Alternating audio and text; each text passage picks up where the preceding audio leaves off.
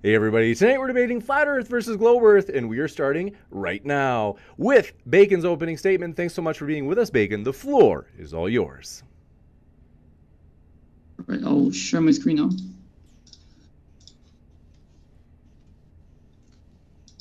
Okay, hello everyone, thanks for having me. I'll start this with the question. What would be a better way to figure out the shape of the Earth than finding people whose lives depend on it? What I'll bring as an argument has been used for more than 200 years. It impacted whole civilizations and completely relies on knowing the shape of the Earth. I guess some of you already know what I'm talking about. That is celestial navigation. The process of figuring out where you are by observing stars, planets, the moon, and the sun. Being able to accurately spot where you are in the middle of the ocean was a game changer for marine navigation in the 1800s. It was one of the reasons why the British Empire had such dominance on the sea. And it's still used, sometimes as a backup system when GPS fails, sometimes as a hobby, and sometimes in boat races where people are only allowed to navigate the old ways. Just to be sure, I think we might have lost your screen share. Pardon my interruption. I think it's a blank screen. Just in case, if you had that on purpose, a blank slide. Oh, good. There, now we see a boat again. We're good. All right. Ready for you. Okay. Right. So how does it work? Well, it's not that simple, but I'll try to simplify it as best as I can. The point in the sky directly over your head is called your zenith. If there's a celestial body at your zenith, then you happen to be standing directly below it, where we call the ground position of that body. If you see that body, but not at your zenith, then the ground position of that celestial body is somewhere else, but now there will be an angle between your zenith and that body. That angle is called the zenith angle. It makes sense that the further you are from the ground position of that body, the lower the body will appear in the sky and the bigger the zenith angle will be. When doing celestial navigation, we can determine how far we are from the ground position of a celestial body by simply getting the zenith angle of that body. It turns out each degree of zenith angle corresponds to 69 miles of distance over the surface, or 60 nautical miles. That is the first big problem that Flat Earth faces. Once you accept this relationship, there is no height above the surface where you could put a celestial body that could account for those angles. The geometry of it simply doesn't work on Flat Earth. For example, Flat Earthers like to show this picture when describing how navigation works, try to imply that it requires the Earth to be flat. I'll use it as an example. Say the angle measured there was 23.6 degrees. According to the relationship of 69 miles per degree, that would put the ship 4,581.6 miles away from the GP of the sun. That triangle would require the sun to be 2,000 miles away from the surface.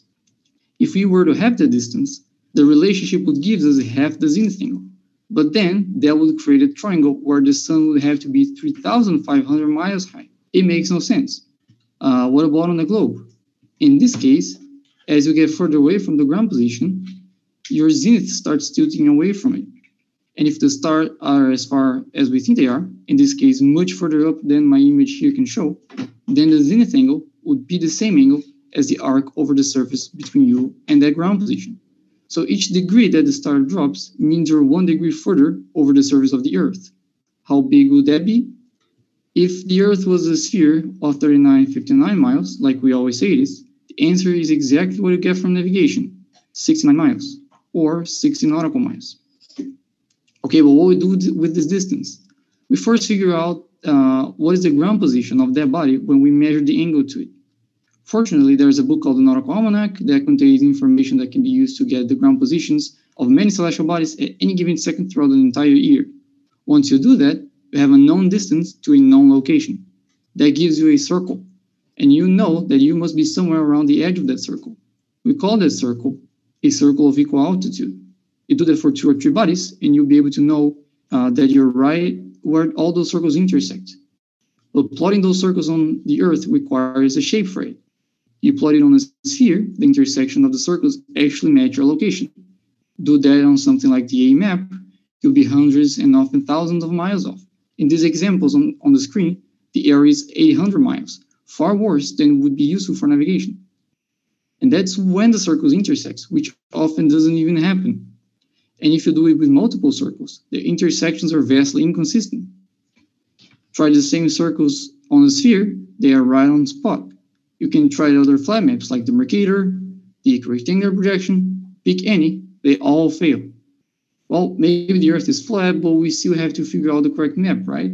Or maybe the relationship between angle and distance is not 6 nautical miles per degree. Or maybe both. That could potentially solve it on flat Earth, couldn't it? Well, as much as this ad hoc hypothesis might complicate the argument, the answer is still a very big no. And that is because using a sphere is already a working method. And geometry tells us that you cannot redistribute the points of a sphere on a flat surface without distortions. That would break the circles. You can't have circles of equal altitude working both on a sphere and on a flat surface. It's simply mathematically impossible. All these problems faced by flat Earth are just really some examples of an irreconcilable fact. The celestial bodies appears to be just where they should, given that the Earth is spherical. But I'll be honest, just assuming the Earth is a sphere does not work perfectly. When very close to the horizon, the celestial bodies look slightly higher than what you would expect, just like the horizon is slightly higher than what you would expect on the globe model. Fortunately, there's a well-known phenomenon that solves this tiny discrepancy. I'll leave that to Roohif. Thank you. Thank you very much for that opening. We'll kick it over to Roohif. Thanks very much for being with us as well. All right. I will share my screen.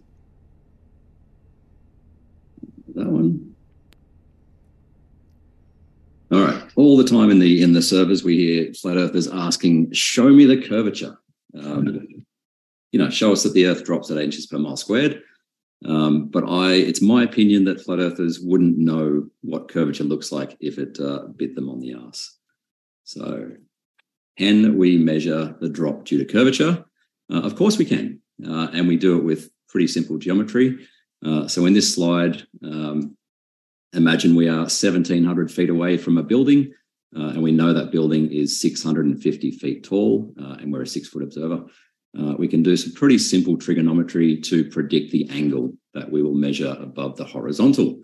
And for those of you that have passed, year 8 geometry, the geometry's on the screen.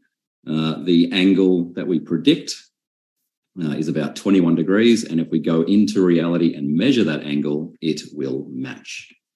All right, so similarly, we can do simple trigonometry to work out the elevation angle between 2 distant mountains.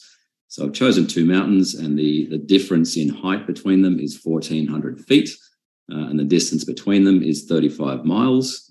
So we do the same trigonometry and work out an expected angle on a flat Earth of 0.434 degrees. All right, however, if the Earth is a globe, then obviously the mountain in the distance will drop at 8 inches per mile squared. So over that distance of 35 miles, the drop is equal to 817 feet. So instead of being 1,400 feet higher, the distant mountain is only 583 feet higher.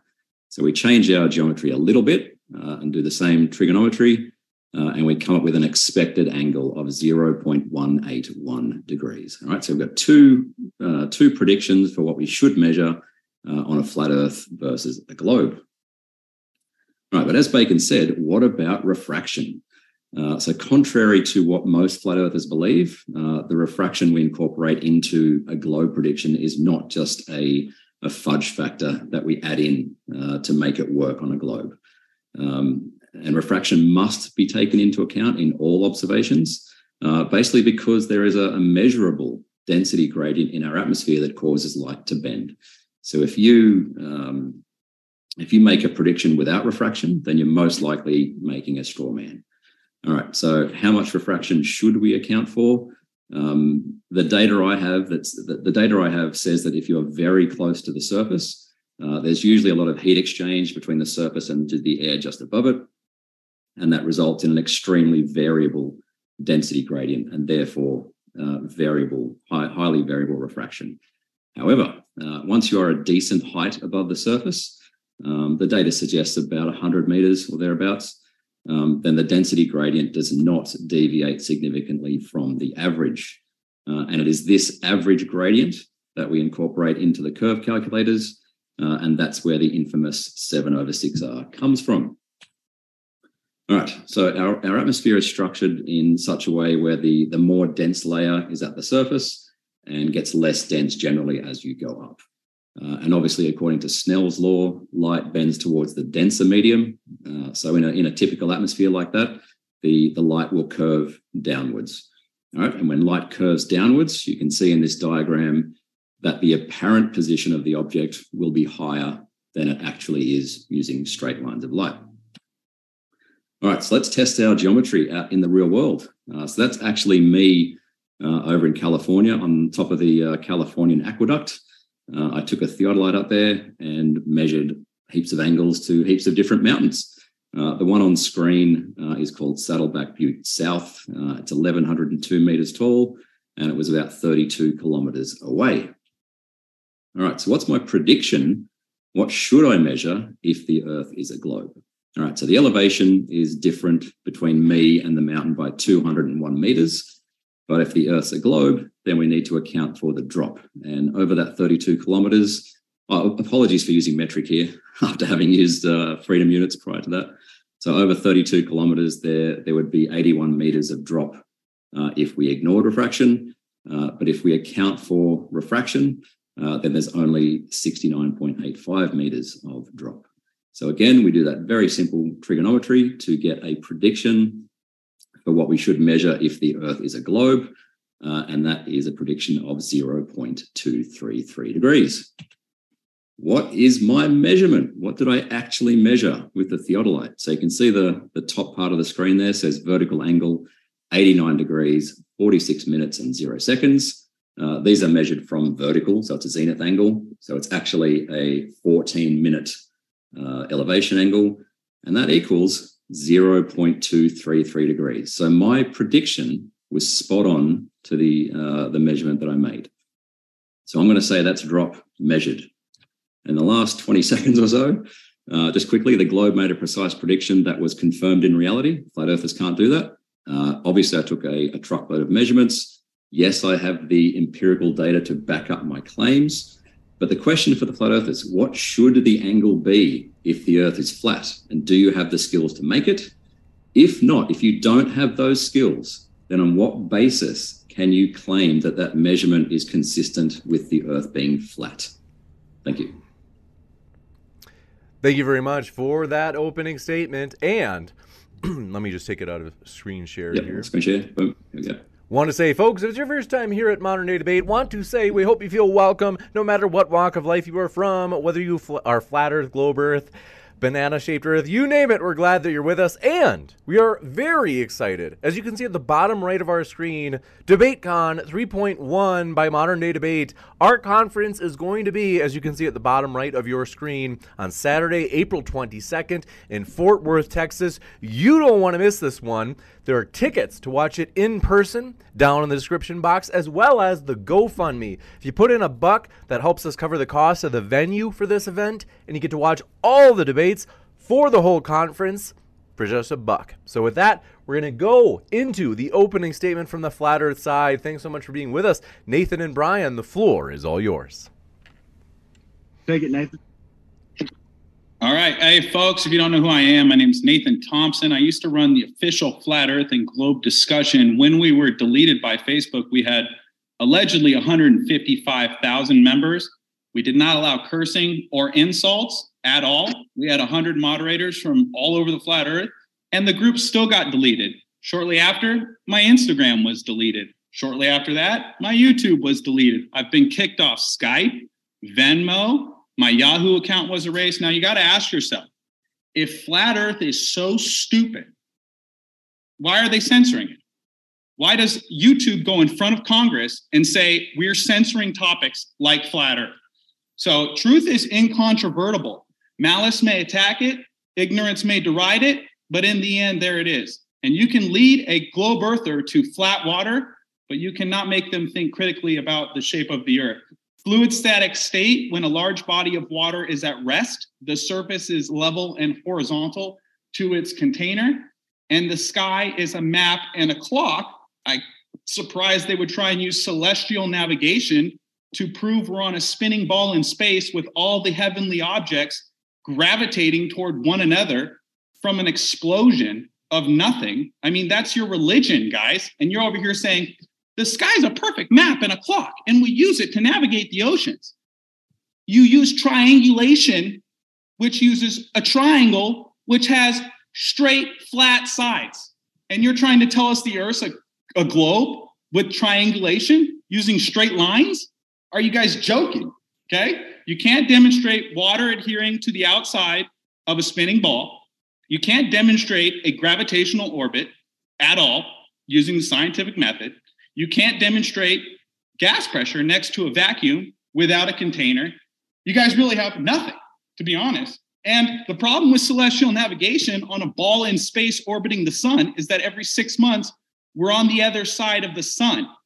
We should see a completely different night sky, but year round, we see things like the Big Dipper, Orion's Belt, the Little Dipper, and contrary to the globe Earth claims, those are all fixed constellations. I mean, you guys think celestial navigation proved you're on a globe. When they came up with celestial navigation, they didn't even think the Earth was a globe. For example, the Mayans had built a pyramid, El Castillo, in the Yucatan Peninsula, and it was between the 9th and 12th century, and the structure can be used as a calendar and is noted for astronomical alignments. For 1,200 years, this pyramid's been lining up to the sky. Now, the pyramids in Egypt do that. Stonehenge, which was recently torn down, did that. I did the astroarchaeology myself and took the evidence myself. I went there, took a time lapse of Polaris through a hole that was drilled 40 years ago, and it's still there. Polaris means pole star. You don't get a pole star on a globe Earth tilted, wobbling, orbiting around the sun that's flying through the Milky Way galaxy at 1.3 million miles an hour. That's ludicrous. So hopefully you can demonstrate the three things I mentioned earlier. One of the problems you forgot in your opening is that mountains and objects change angular size as they get farther away from you. So when you stand on a really long hallway, the ceiling, which is above your head, will appear to drop down towards eye level. It's called perspective. I mean, we've been doing this for 8 years, and Globers still haven't figured out the perspective thing. How pathetic. I know my teammate needed a little extra time, so I'm going to cut it short. I'm not even going to go into my slides, not even go into my presentation. We see way too far. You can't demonstrate gas pressure next to a vacuum without a container. Go look at the NASA bloopers. There's hundreds of videos of them with CGI, wires, green screen, harnesses, augmented reality, people ghosting in and out of screen.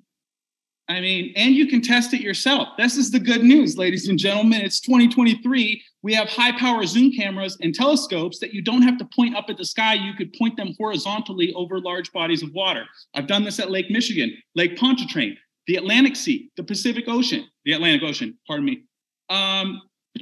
All over Utah. I went to South Korea and did long distance observations and spoke at a conference there. The Earth is not a globe. I don't want the Earth to be flat either. I would actually prefer if it was a globe. It'd just be one less thing the government mind control organization would be lying about, to be honest. And NASA wouldn't be stealing $60 million a day of your money.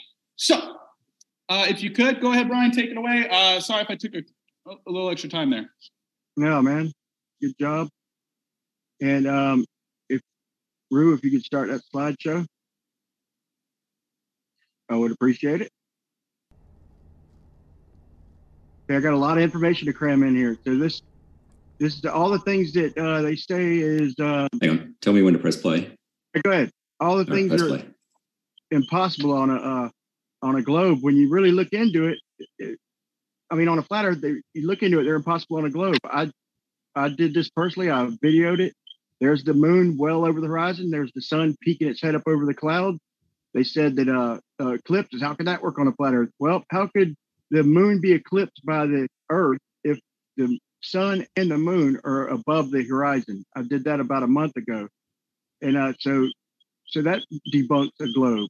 Okay, there's the sun peeking up over the clouds that are up on the horizon. They say sunrise equinox, due east, works for everybody. Look, yeah, on a cylinder. But once we change orientation, let's check and see how good that works on Google Earth. converges at the equator. So your due east straight line, your geodesic straight line of sight, converges 6,000 miles away. Granted, it's up in the air some, but that doesn't change the fact it's a straight line. Here's our buddy Mitchell from Australia. He took a compass, did it live at equinox, and showed that it wasn't due east. In fact, it was 11 degrees north of due east, which would help explain a flat Earth. Okay, and shout out to Mitchell from Australia. So the sunrise in Australia, they said, well, magnetic declination. That's why it was off. So we marked magnetic north, on how it's listed, and we traced it down to Sydney. What do you know? It lines up perfect. So what are they just declinating to whatever they want? Because there's no magnetic declination there. So we could try it to the south magnetic pole. That's even worse. So magnetic declination is a fix-all. So they say the globe is tilted. So there's east converges at the equator, but west also converges at the equator. So you can just draw arrows wherever you want, and that's fine. So here it is to Kenya. I'm at Cancer at the 80th meridian, and you got to travel north to go south to the equator. You got to travel slightly north. So I travel up halfway, and you still got to travel north to go south to Kenya. So I go south the equator, and you still have to travel north to get to Kenya. So Kenya's north of everywhere until you get to the bottom of the globe. Then all of a sudden you got to go south to get to Kenya. Now, so let's try and come into Kenya from the west. Now, all of a sudden, we're coming in south to get to Kenya.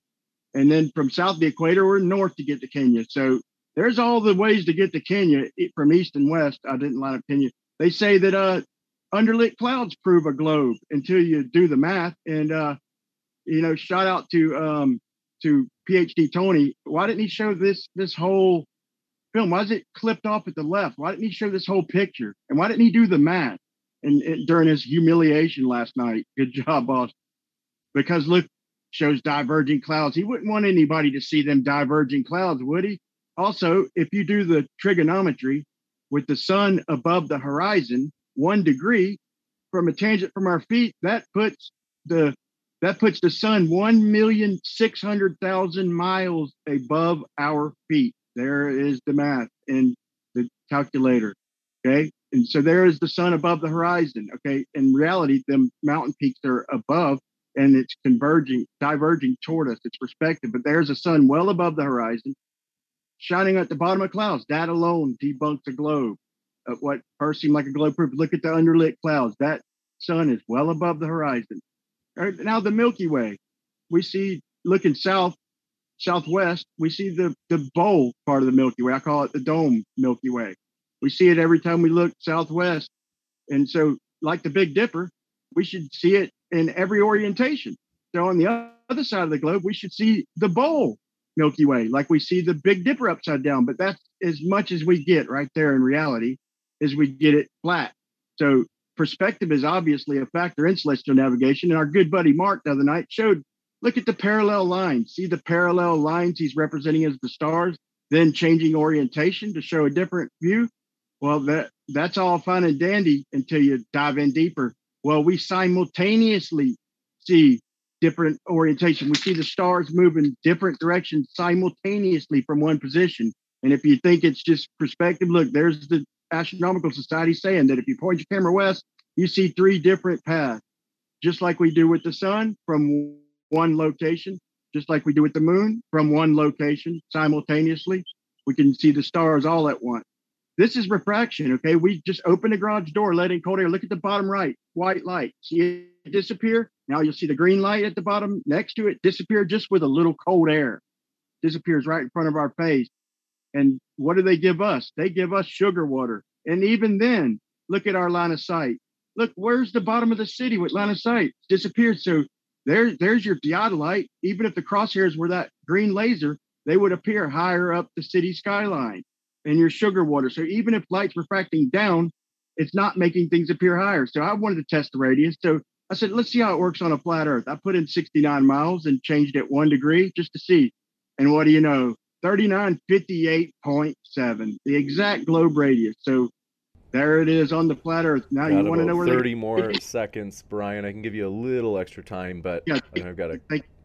Okay, and so there, I tried double that, 138.2 is exactly 2 degrees. So let's see how far out it works. So we went out as far as 20 degrees, and we put in 1,382 miles. And what do you know? 70 degrees we got. It doesn't deviate by 1 degree until you get over 1,500 miles. So them are distances over ocean that wouldn't be apparent until we got down in the southern oceans. And what do you know? The lowest star we can navigate with is 2 degrees. Can you give me 30 seconds, please? I can give you 15. 15 minutes. Okay. Unless your opponents want to grant it. Otherwise, I do want to stick to the rules. Almost over, man. Okay. Well, there's the McToon challenge. So I come up with, he said I used the radius of Earth when I showed him that it was triangulation, but I didn't meet all the technicalities. I ain't saying he owes me, but he's saying flat earth couldn't navigate. Three of us told him his location to a pinpoint. He didn't pay up on technicalities, which is time. Wait, one last thing, James. Here's Brian and McToon. Here I go. So, Brian, I have to keep to the rules, especially when you showed up so late. Brian, listen. We're not going to make fun of MC Toon when he's not here to defend himself. You know better than that. All right, I'm stopping your screen share, and you're going to like it. All right, we are going to go into the open dialogue. Want to say, folks, whether you be Flat Earth, Globe Earth, we're glad you're here. And want to also say this. We hope MC Toon is well. Pardon Brian's faux pas with that. Fortunately, I don't think they could see it because I changed the screen. But this beautiful close-up of MC Toon's face. He's a tremendously handsome fellow. We want to say we hope you're doing well, MC Toon. And like I said, Brian, I don't want him to not be able to. I don't like it when people aren't here to be able to defend themselves. I let you get away with the PhD Tony one because it was quick and off the cuff, but I can't let you get away with any more than that. Want to say, folks, we are absolutely thrilled. If you look at the bottom right of your screen, RN Raw versus T-Jump, you don't want to miss it. This is going to be a huge debate. It's one of the debates at the conference. So if you haven't yet, hit that subscribe button. And we're going to go right into open dialogue. Thank you very much, gentlemen. The floor is all yours. Real quick, that was nothing personal against MC Toon. That was clipped from his debate against Ryan. That was nothing personal. I was just going to bring up the last point that he put out a challenge for flat earthers, and three of us completed the challenge, but we didn't follow all the rules. But that was him, and he was mad. He was drilling Ryan. So shout out to Ryan if you're watching. Come to back here or Earth Awakenings on Discord because he's claimed that all triangles measure up to more than 180. And the very last thing on my slideshow was that there are several triangles that measured less than 180. So he was drilling you, and he was mad, and that's what I was trying to get across. And he was wrong. All the triangles do not add up to more than 180. Thank you, James. Sorry. Also, in that debate with Ryan, he said 8 inches per mile squared was not his formula. That was a straw man. You can go back, watch the debate. He said that. And then a week later, he emailed me. Gentlemen, I've got to tell you, you have Bacon and Roohif are here to debate you, just to be sure that we're on track. Yeah, this has to do with Bacon and Roohif because Bacon says, or Roohif says that it's 8 inches. Okay, gotcha. Go ahead. He said it's 8 inches per mile squared, but McToon says it's not 8 inches per mile squared. That's a straw man. So the Globers need to get together, their little cult of pseudoscience, and figure out, is the Earth curving 8 inches per mile squared, just like the Earth curve calculator says on the website, or is it not curving 8 inches per mile squared? So I appreciate the interlocutors at least coming with some numbers. McToon Let's kick it over to Bacon and Roohif. Yep. I'll go first for a really quick thing. Brian says that he completed MC Toon's challenge on celestial navigation. Brian, on what map did you draw your circles of equal altitude? Google Earth. Okay, that's a sphere. Google Earth has zero account for drop, Einstein. Zero account for drop. Okay, Nathan, I'll give do you understand? But it is a two-dimensional sphere. We'll say it's on a screen, maybe. Also, when you spin Google Earth around 360 degrees, you don't end up on the same place where you started. So it's not a ball. It was developed by the CIA. Yep. It was a subsidiary company called Keynote, or Key. It's in here. Check it out. The Greatest Lie on Earth by Edward Hendry. But yeah, it was developed by the CIA. Google Earth shows zero account of drop for Earth curve at all whatsoever. It's a cartoon. Would you like me to address the 8 inches per mile squared? Yep. That's what the curve is. So I don't need you to address it. I can do the math too. A squared plus B squared equals C squared. I don't need you to teach me the globe Earth model. I know it better than you. I guarantee that you don't. But anyway, 8 inches per mile squared is the amount of drop from horizontal. What MC Toon is talking about is applying or sort of applying an observer height to that to say what is the hidden amount on the other side. They are different equations. No, he said 8 inches per mile squared is a straw man. Go back and MC Toon acknowledges that drop from horizontal is 8 inches per mile squared. Would you like to bet $1,000 on it live? Go back and watch the debate. He said Ryan is straw manning me. Yeah, it's probably saying that you're not using the right formula to work out how much is for hidden. Observer height. We were just stating what the drop is on a globe Earth. Yeah, 8 inches per mile squared is completely fine. Which just coincidentally happens to be 0.666 feet per mile squared. When the Illuminati confirmed. Tilt of the Earth 66.6 degrees. The speed around the sun is 66,600 miles an hour. The diameter of the moon is 6 times 6 times 60. The circumference of the Earth is 6 times 6 times 600. You think I'm going to change my background again. Hey, funny. Hey, on behalf of MC Toon, that's all a coincidence? None of us. I'm not claiming he owes me money. And shout out to MC Toon.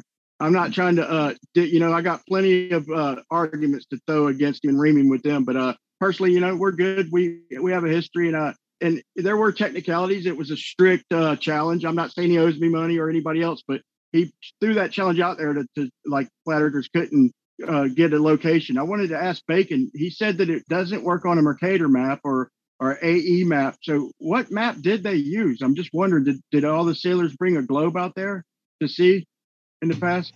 Didn't he claim, or was I hearing wrong? Didn't he claim that the cell nav doesn't work on any map? I'm not sure I heard him right. Yeah, that's right.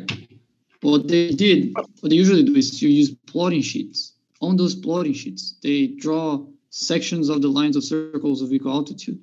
But when plotting that, they have to adjust for example, the length of a longitude. And the length of a longitude, as navigators use, gets smaller as you go north of the equator and south of the equator.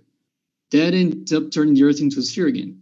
So sure. Even what they use, even the way they do on paper, plotting it, they're still treating the Earth as a sphere. Okay, so take a gyro compass or sonar or whatever. So basically, if we're near the North Pole, we have to correct north. We do a circle. So if we head east, we got to start correcting north. As we work our way down to the equator, we got to start correcting a little bit less and less north. And then we get to the equator, and we don't have to correct at all. But then we get south of the equator, and we have to start correcting north again. That's why don't they correct south in the southern hemisphere? Why is everything, all the declination, all the corrections, how is it all done north? Is it possible because everything's going around Polaris? Is that even possible? I'm not sure what correction you're referring to, because as far as I understand navigation, I'm not a sailor. I'm not that experienced in sailing, but I do know the process of getting the fix. You're not a sailor. You're not experienced in sailing, but your whole intro was celestial navigation done by sailors. Bacon. Yeah, but the process. Have I done? Both of us. Itself. Okay, and they both use of us have done the process. They use triangulation, right, Bacon? Trilateration. No, it's called trilateration. Triangulation is when you have known points and angles, and then you work out. You complete a triangle like that. Okay. But in navigation, you don't have angles, you have distances. Those zenith angles you measure are actually distances. Didn't you try and use trilateration to determine distance to the sun on a flat Earth in your intro? Distance to the sun? That doesn't make any sense. Trilateration requires distances. You don't determine distances with trilateration. In your intro, with triangulation. In your intro, you said it wouldn't work on a flat Earth, and then you did some triangles to the sun and said the sun would have to be this far, right? Didn't you do that in your intro? Yep, that's right. Okay, great. And then 2 minutes later, your partner talked about how refraction causes us not to see things where they actually are, but where they appear, right? Do you remember that? 2 minutes after you're done talking? How your partner talked about, okay, so you tried to use the not actual location of the sun to determine its actual distance on a flat Earth that you don't believe in. Are you serious, bro? Are you serious? Can I ask Roohif a question? Altitude. let Bacon respond. Did they respond to that, Brian? The apparent altitude varies from the actual altitude by a fraction of a degree, as I already mentioned before. And that's actually accounted for using, if you go to the nautical almanacs that I mentioned before, there are charts specifically for the correction of refraction, both using standard refraction, which is the average conditions, and if you have like measurements of temperature and pressure too. So you can account for that. That's not a problem. Did you account for it in your intro? Oh, I explained in the last that for Roohif, because his presentation was about refraction, was more related to refraction than mine was. I know, but when you calculated distance to the sun on a flat Earth, did you account for refraction, yes or no? No, that calculation didn't use it. No, you didn't. Yeah, okay.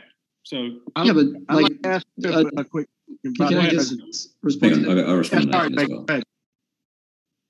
I'll respond to Nathan as well. If you would incorporate refraction there, if you would incorporate refraction there, there'll be a fraction of a degree of difference, and that's far near like what's necessary to account for that discrepancy in the height of the sun. That's not a solution. That's just something that makes a slight difference. But go ahead, Roof. Well, yeah, all right. We don't really do navigation to anything under 30 degrees anyway. And but I wanted to ask Roohif. Can I respond to Nathan first? I'm sorry? I just got to respond to Nathan first. Like Bacon said, there is a table in the almanac that shows you how much you need to account for refraction based on the elevation angle. They are tiny adjustments, right? So like Bacon said, his triangle showing the height of the sun is not going to make much difference if you account for refraction. Right. Second of all, the equation to work out with flat triangles as well. But anyway, yeah. Look, hang on. Second. Hold on. Wait. You showed the California aqueduct, yeah. And you were filming the mountains. If you'd have turned around and filmed the actual aqueduct, you'd have seen that, and flat earthers have done this with the theodolite. I'm sure you're familiar with it. They showed that, you know what, the aqueduct does seem to follow Earth curve. We were surprised until he went down and measured the water, because the water didn't care about the construction of the aqueduct, and it dropped down. So as the aqueduct was dropping, the water remained level. It remained level, and it did not maintain the same elevation after a couple of miles. So you should have pointed your instrument while you're right there to the aqueduct. You'd have seen that water doesn't care about your model. It remains level and flat. Good. All right, just to quickly go back to Nathan for a second. You're correct. Neither Bacon or I are sailors, right? But we have both done celestial navigation. In fact, I took angles from my house and Bacon doxed me with them, right? Not actually doxed me, but he knows where I live based on the angles that I gave him. I've, figured out observer locations from angles that people have given me. So I'm asking you, Nathan, have you ever done celestial navigation? No, I haven't. It wasn't my proof. Okay, that's all I needed to know. It wasn't my intro. But I have done astroarchaeology, where you line up giant megalithic structures to the sky, which is a map and a clock, doesn't change. Gravity's not pulling everything in the sky towards each other, which is expanding from an infinitesimal dot of nothing. Okay, that's ridiculous. The sky is a map and a clock. Will you admit we have constellations? Okay, sure. So yes, we have constellations. We have constellations. Okay, so the stars are fixed in the night sky. Do you realize that debunks your entire model? They're not fixed. Okay, if they're not fixed, they wouldn't be constellations, Einstein. Stars have proper motion, which is an actual movement in relation to other stars. They have proper motion, which means measured. I just said something. And all the stars rotate east to west, but they are fixed relative to one another. No, they're not. Yeah. You just said we have constellations. Now you're saying we don't have constellations. Everything's changed. I didn't say that. I said stars. I said stars have very small proper motion in that they do move in relation to other stars. So the constellations are approximately the same as they were a few thousand years ago. But I think Bacon's about to talk about Polaris. Is that correct? I was just going to mention that the book in which I mentioned in my presentation that gives you accurately where's the location of each individual star, we have those nautical almanacs from hundreds of years in the past. And you can check the position of the stars in those very old books. And you can compare them to what we have nowadays. And they don't match. Stars are not. Brian, we have to give him a chance to respond. I got to. Yeah, sorry. You read a book? No, Okay, Nathan and Brian, just to be sure. Hold on. Nathan, shut up for a second. Bacon, did you for sure get to finish your point? I was just going to repeat the last sentence. We have all those stars' position documented in the almanacs for centuries, and we can compare them and see that they are actually changing gradually over the years. What are you checking them against, Bacon? The measurements over the years. What measurement? Not measurements they've taken, Brian, because they were hundreds of years ago. They have to believe their globe scriptures, just like it's the Book of Mormon says the stars are changing around. We have the book, okay? The book's right here. It says it. But you haven't verified any of that, and you have a problem with that also. As I mentioned in my opener, there are megalithic structures that since 9th and 12th century have lined up to the sky and still do to this day. And these people are over here saying the entire sky is changing. They've built pyramids. The Mayans, contrary to what you might think, thought the earth was a flat earth. Okay, here we go. Thoughtco.com. The Mayans believed the earth was the center of all things, fixed and immovable. The Mayan are known for astronomy and mathematics, most notably their famous calculations for the length of a year. I was surprised to learn that they supported a flat earth model. Okay, so none of these ancient civilizations that developed astroarchaeology or celestial navigation even thought the earth was a globe or believed in gravity. That wasn't invented till 1666. There's the 666, ladies and gentlemen. Check it. If you check the globe, you're trying to use it to prove your model, bro. That's my only point. Is you're using the model to prove your model. When I said checking against what, you're checking it against globe distances, saying, look, it matches globe distances. When I'm calculated as a globe, therefore a globe. I mean, that's... No, Tycho Brahe measured hundreds of stars centuries ago. These are just measurements that people have made of the stars, showing that they have moved over hundreds of years. I'm good with that. I'm not disputing the star measurements. I'm saying what you're comparing them to. What are you checking them to in reference? A globe.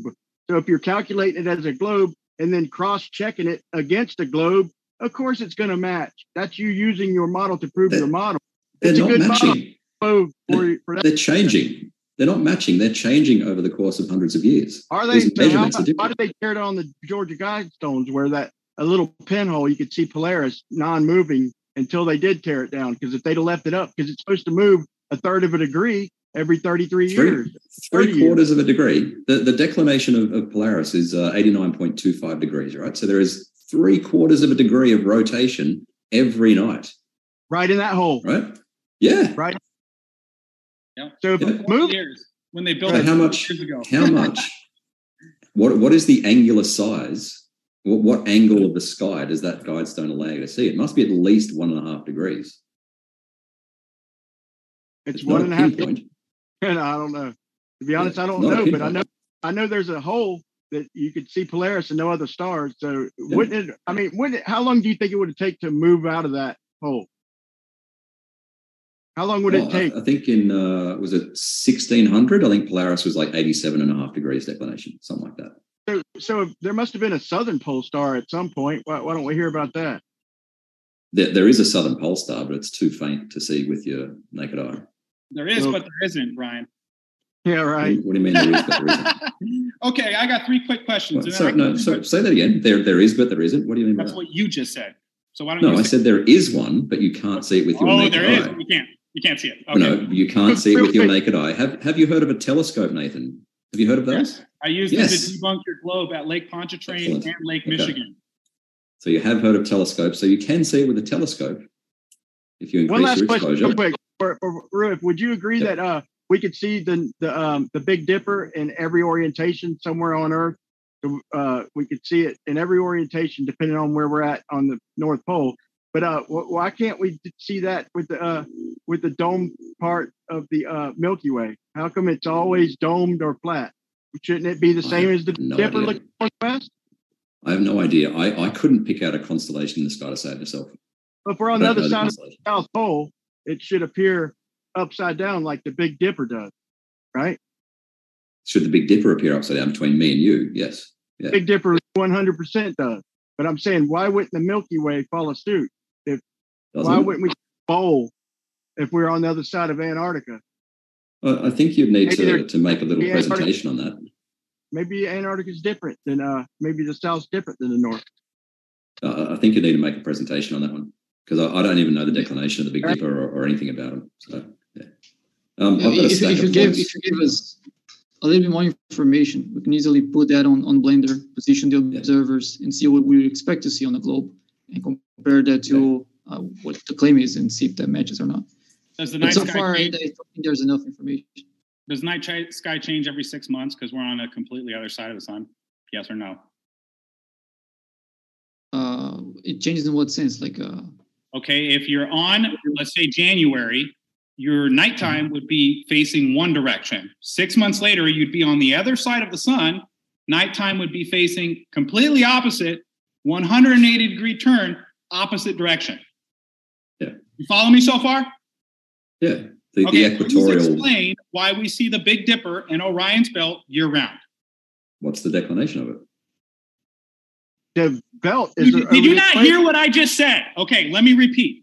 0. If you're on a ball, regardless of the declination of any of the stars, and you're orbiting the sun, 6 months later, you would be on a completely different side of the sun, staring at a completely different night sky. And your question to me is, what was the declination of the stars? Can I try to explain why that's relevant? Yeah, Bacon. Right. This is good. So hang on, we've got to lecture Nathan on what declination is first. Yeah, go back in. Right. So let's say the Earth is here already. Belt 0. Sorry, go ahead. And north is in that direction. So the geographical north is pointing that direction. So Polaris would be there. Right? If the Earth was here, we can see Polaris, right? But the sun is in that direction. It would be close to the horizon, but Polaris is within that direction. If we move all the way up to the other side, because Polaris is in that direction, perpendicular to this motion, then we can still see Polaris. The problem. Hey, nobody was talking about Polaris. Hey, Nathan, we do have to give him a chance to actually finish his case. Talking to himself. Nobody was talking about Polaris. Nathan, we do have to actually give him a chance to finish his argument. Yeah, it's just an example. Now I'm going to give an example of a star at the celestial equator. So if you have a star at the celestial equator and it's right overhead, 6 months when the Earth is in the other side, at the same time of day, you'll be pointing in the opposite direction. So you wouldn't be able to see that star 6 months later. But in the case of Polaris, for example, you can. What is the difference? The declination. That's why the declination is relevant. I got a video of Polaris, or the belt of Orion, which is 0 declination. It's right over the celestial equator, being visible almost 10 months. I show their picture of the day, and every month it's visible, and it's only invisible like 2.5, maybe 3 months out of the year. So Nathan's right. That does raise a really good question.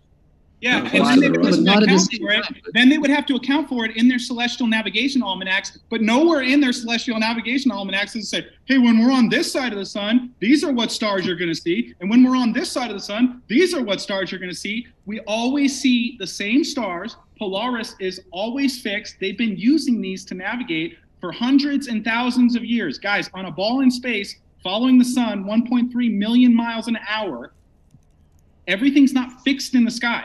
We wouldn't have constellations. We wouldn't have celestial navigation. So I just have to ask again, have you done celestial navigation? No, I've done astroarchaeology. Have you done any observations of the sky? Yeah. Okay, and what does the sky prove about the floor? Is this a flat earth and globe debate? Are we going to just rant about the sky?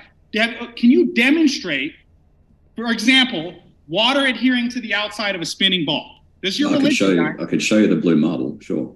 This is your religion. I don't want to see NASA. The blue marble was made by Robert Simon. He said it. No, the actual blue marble. Robert Simon is an artist for NASA. He's famous, credited for developing the blue marble. And he said he started with a blank circle. They gave him scans of the Earth, and he had to make shadows and highlights to make it look like a ball. I understand. Right, I'm talking about the photo that was taken from Apollo back to. Okay, so you can't demonstrate water sticking to a spinning ball. I just said I could show you the photo from Apollo. Show me something NASA gave you, but you can't demonstrate. So there you go. Dismiss anything and everything, Nathan. Dismiss anything and everything. I didn't dismiss it. It's a photo. I'm just asking you. Oh, it's a photo. So you don't have a demonstration. You have a photo of the demonstration. No, a demonstration of water sticking to a ball? And how am I supposed to do that on Earth? Oh, so are you admitting you can't do it? I can't on Earth. There's a huge gravitational thing to the ground on Earth. Hold on, Nathan, just to be sure that we hear as he's answering. We have to make sure that you can actually hear him, because sometimes you're speaking over him as he's answering your own questions. Can you or can you not demonstrate it? Not on Earth. Not on Earth. All right, great. All right. How about on Earth? Can you demonstrate a vacuum next to a pressurized system? On Earth, yeah, we have it. The atmosphere. We have a pressure gradient. It goes to zero. No, we have there's your demonstration. Your demonstration's outside. Where did you measure the atmosphere going to zero? I'll show you Dwayne Kellum's balloon launch going up to, I think it was 0.03 psi. Okay, so not 0.03. Yeah. So still gas pressure. Do you understand? Do you understand there's no such thing as a perfect vacuum, Nathan? Okay, but can you demonstrate? I didn't ask for proof of a perfect vacuum. Listen closely. There is no such thing as a perfect vacuum. You're interrupting me, okay? My apologies, my sincere apologies, Nathan. Listen closely, okay? I'll talk slowly so you can get this one. Can you demonstrate gas pressure next to a vacuum without a container, without presupposing the Earth's a ball in space, which is what you're trying to prove? Can you say that a bit slower, sorry? Yeah, no problem. It's a bit slower. Sorry, yeah. Let me take this. Now, can you answer the question?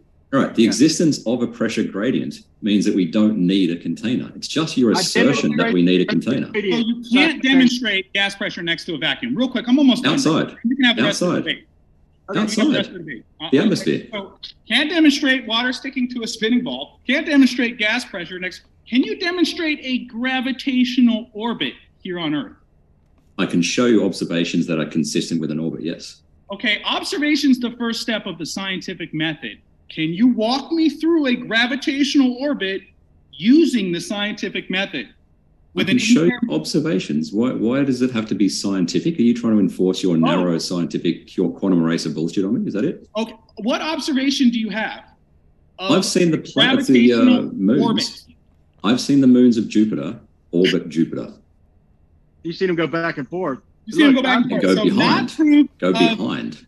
So not manipulating the variable. You can't prove that's gravity doing it. I'm over here saying the stars are fixed in the firmament, okay? And you're over here saying we're on a ball in space and everything's orbiting everything else. Can you demonstrate a gravitational orbit without pointing at the sky and saying, look, there it is? You don't get to decide what evidence I use, Nathan. I'm telling you, I've seen the moons of Jupiter go around Jupiter. You don't get to decide what evidence I have. Prove it was done by gravity. Can I prove it? Have you ever heard the phrase science doesn't prove things? Do you know why people say science doesn't prove things? Oh, right. Really? So what does it do? Does it disprove things? You make a hypothesis and then you make observations. You make a prediction and then you check whether your prediction comes true in reality. If it does not come true, then your hypothesis is wrong. If it is true, then you haven't proved anything. You've just shown that your observation is consistent with your hypothesis. That's all that science can do without affirming the consequence. If your hypothesis is wrong, didn't you prove that your hypothesis was wrong? Yeah, it's a disproof. Yes, it's not a proof of a positive claim. So you just said science doesn't prove things, but then you said if your hypothesis is wrong, you prove that wasn't the cause of the effect. Well, thank you very much, dude. Yeah. I want to give incredibly semantic argument. And then after Roohif responds, I want to give, it looks like Brian's been wanting to jump in for a while. Go ahead, Roohif.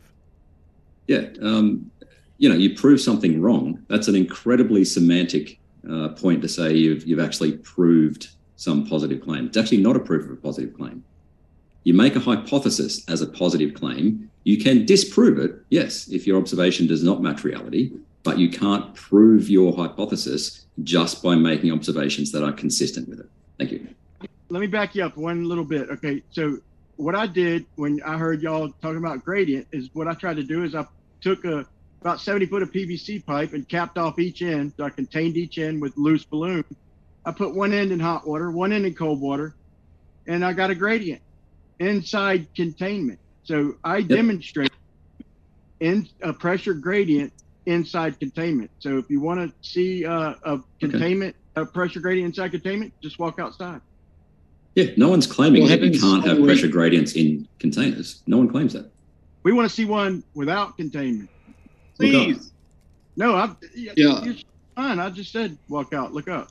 Yeah. The gradient you created wasn't at the equilibrium. If you waited long enough, it would equalize, right? You have the same pressure everywhere. It wouldn't be a gradient anymore. That's not the case for the atmosphere. Earth's not a static.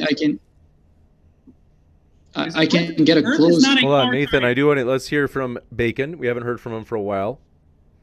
Right. You can put a barometer in the bottom of a tank, and you can put a barometer on the top of the tank. You can seal the tank if you don't want to, because you're saying it's not a dynamic system. You can seal it. The pressure in the bottom is always going to be higher than the pressure on the top. That gradient is what you get once the gases are in equilibrium. And containment. Exactly. Because they can't demonstrate any gas pressure without containment. They have to have containment.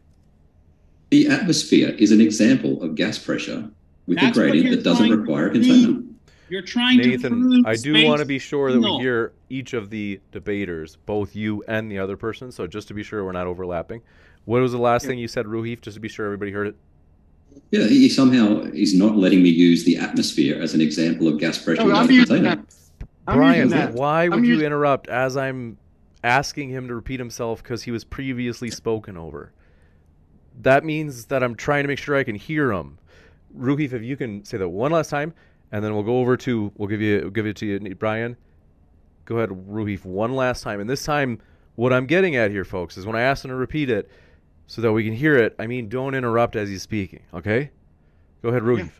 Yeah, he's asking for an example of gas pressure without a container. I give him the atmosphere, and he goes, no, you can't use that. Okay, why is that go ahead, Brian. Go ahead, Brian. Thanks for repeating. I can use that just as well. Like I said, that I could say, look outside. There's proof of containment, and I demonstrated it. You haven't demonstrated it, and so I was just saying that's my proof. Walk outside and look up. That's my proof. Okay. So is the ISS in a vacuum, Brian? Is the ISS in a near vacuum? Huh? Is the ISS in a near vacuum? I think that's beyond the capability that either one of us could prove. I think I can prove it in the proving colloquial sense. You can measure the height of the ISS. You can measure the speed of the ISS. You know it's a solid object. It can't be that shape and travel at 28,000 kilometers an hour if it's not in a vacuum. Okay, how long is the ISS observable for in the night sky? Usually 6 or 7 minutes. 6-7 minutes. And you just said the ISS is going how fast? 28,000 kilometers an hour. 28,000 kilometers an hour. So how fast or how much distance would the ISS travel in 6 or 7 minutes? 2,800 kilometers. Okay, so you're telling me that we could see a soccer field in the night sky from 2,800 kilometers away? Yeah, if it's reflecting light, yes. Okay, you got to understand, the night sky is on the dark side of Earth. You know that, right? The ISS is 400 and something kilometers up. It can see the sun when we are in darkness. Therefore, it reflects light, contrasting against the dark sky. We can see it. Okay, so we can see a soccer field from 2,800 kilometers away. You see the light from it, yes. Whether you can resolve it from 2,800 kilometers away, probably not, but you can resolve it when it gets closer. Which brings me back to your opener, mountains dropping in the distance. Do mountains in the distance decrease in angular size the farther they get away? Yes. Can I share my screen, please, James? Ready for you. This is a yes or no question. Yep, do mountains decrease in angular size the farther away they are? Yes. Yes, they do. Yes, they do. Did you account for that? Yes. Great. Let's see it. Yeah, on the screen now. So, question, do you deny perspective, Nathan? No, perspective is very real. We've had to teach it to Globers for 8 years. They couldn't understand why the sun sets. Okay, so your one of your go-tos is the world record photo, right, to Pic Gaspard? Yep. Bar des Crennes, 280 miles. Pic Gaspard, 275 miles. Not Bar des Crennes. Sure. Yes, okay. Still going to be below 50,000 feet of Earth curve that you don't have. Okay, let's see. What we see it. Right. So we can measure the distance at 443 kilometers, right? And its height, its elevation is 3,883 meters, sorry. So it has an angular size. We can work out the angular size at about half a degree. Do you agree with that so far? Okay, looks good. I didn't verify any of this, but so far looks good. Okay, that's cool. Half a degree of angle size. We can take that photo from Picta Fenestrale and we can measure azimuths, right, to all these different mountains on the photo. So, Tate de la Pro, I'm not even going to try and pronounce these, but we can measure azimuths to all these and we can get a horizontal scale for this photo, right? We're trying to work out a field of view for this photo. Okay, do you understand that we shouldn't be able to see any of those mountains if the Earth's a globe, and you're trying to use that we can see those mountains as proof? How much do you think we do see of that mountain? The fact we see any of it at all proves there's not 50,000 feet of Earth curve, because no mountain on Earth is taller than 50,000 feet. Have you tested that in a curve calculator? Tested that. Trying to make your model. Yeah. Have you made a prediction for the globe that has been falsified? Well, if you start changing the size of your radius with 7/6R, you're just making your model unfalsifiable mathematically. No, incorrect, Brian. No, not incorrect. We've had this discussion multiple times. Not 275 like that. miles is 10 times farther than what we should be able to see. Sorry, you're saying you can't see more than 27 miles? Are you serious? No, that's not what I'm saying. Okay, listen very closely. I'll say it again. 275 miles is 10 times further than what we should be able to see. There's 50,416 feet of missing curve. Missing? Is it really? So how much do you think we are seeing of Pic Gaspard? Do you think we're seeing all of it, or 10% of it, 50%? How much do you think we're seeing? Okay, how tall is Mount Gaspard?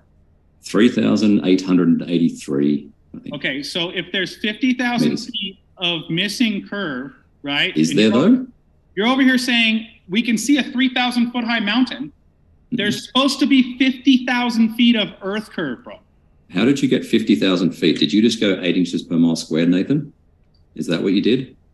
That's what would be curving for 275 miles. Right. So when I said that 8 inches per mile squared is the wrong formula, this is exactly what I mean. You're not taking into account the viewer height of 2,820 meters. Okay, let's take into account the viewer height. Let's do it. Let's bring up Metabunk, shall we? No matter what you do, you're missing a couple miles of that mountain. No matter what you do, of course. All right, I'll try and change the. How do I change the? You're going to prove my point that you're just going to go to Metabunk and use your sliding scale, which no. I can use 7/6R telescope, right? Hang on, I'm just going to quickly stop sharing and reshare. On a good day, I could see my own ass in a telescope, right? Yep. These guys. Distance in kilometers, 443 point something. Viewer height 2820. All right, refracted hidden, if you can see on my screen, 3.82 kilometers. Okay, the mountain is taller than 3.82 kilometers. We should be able to see it. That includes the mountain height, bro. No, it doesn't. I didn't put the mountain height in anywhere. Okay, so hold on. How much refraction do you have going on there? 7/6R, standard, typical refraction. How does refraction know the radius of Earth? It doesn't, Brian. We've been through this multiple times again as well. Well, you like to elaborate? Sure. Because you're enlarging Earth to make it. You're just making your model unfalsifiable. No, nobody's falling for it. Let me find my 7/6R slide. I'll stop sharing in a sec. What if that ain't enough? Then what do you do? Yeah, but how did you get R for the 7/6R? How was R calculated? Hold on. Well, you keep asking me stuff that I got to go backwards and backwards and backwards again. So there's a simple answer. How did you get R? Right, 60 nautical miles per degree. 69 miles per degree implies a sphere. Okay, if the Earth was a ball, yes, it would curve 1 degree every 69 miles. How did you measure the radius of the Earth to get 7/6 radius? Hang on, we've got to see. First asked, how did we get the radius? Right, so I got to go back another step. Where is it? This one's not finished. You got the radius in the opener, Rip. It's on a flat plane with 69 miles and 1 degree. You get a radius of 39.58 on a flat plane. Brian. We've been through that a dozen times. Was wrong. You've accidentally applied the small angle approximation, right? You're assuming that's a small triangle when in reality it's a small sector of a circle. When you get a bigger one, it will show you it's a circle. Wouldn't that work both ways? So we'd have the large angle approximation. Yeah, it would. No, not that one. What was I doing now? Now you've got me trying to figure out what we're actually talking about. So where did we get? To prove how we got the radius. Right. The radius comes from the inference that when you back away from a star or a sun, the angle to it changes by 1 degree. And that linear relationship of angle to distance means that the Earth is a sphere. It doesn't fit with flat Earth geometry. Celestial sphere, right? Celestial sphere, maybe? No, we're talking about the ground, right? It doesn't fit with the geometry of the Earth being flat. Oh, you need to talk to Walter Bislin. Oh, Jesus Christ. Are you telling me that stellarium is not accurate? Stellarium is accurate. Walter Bislin's model is not accurate. What he does is simply say, here is my alt-as grid over the top. I've got these stars circling around me like the AE map has. What kind of light bending do I need, completely ad hoc, what light bending do I need to make them appear where they should be if the Earth is a globe? Okay, anyway, is James keeping track of all these points that I've got to address? You got the radius by looking at the stars, seeing that they move when you change your latitude on the Earth, and then you presuppose the Earth's a ball doing that. It's the inference to the best explanation, yes. Okay, do you understand that if the Earth is flat and you move away from a star, the declination of the star would also move towards the horizon? You do realize that, right? Yeah, that's a trigonometric relationship, not a linear relationship. Okay, so you understand what you just said is not proof of Earth radius Jesus at Christ, all. Do you understand that if you're on a flat Earth and you move away, you would use a right-angled triangle and a trigonometric function to work out that angle? Do you understand that? I showed that in my opener, Roohif. I showed that it doesn't deviate by 1 degree until you hit 1,500 miles. So when you start traveling over oceans and stuff, you'd be able to double check that stuff. What's the arc length difference to a flat plane over 1,500 miles? I don't know. But does Nathan understand that if we're on a flat Earth and we back away, do you understand that you then use trigonometric functions to work out the angle? We see in a dome.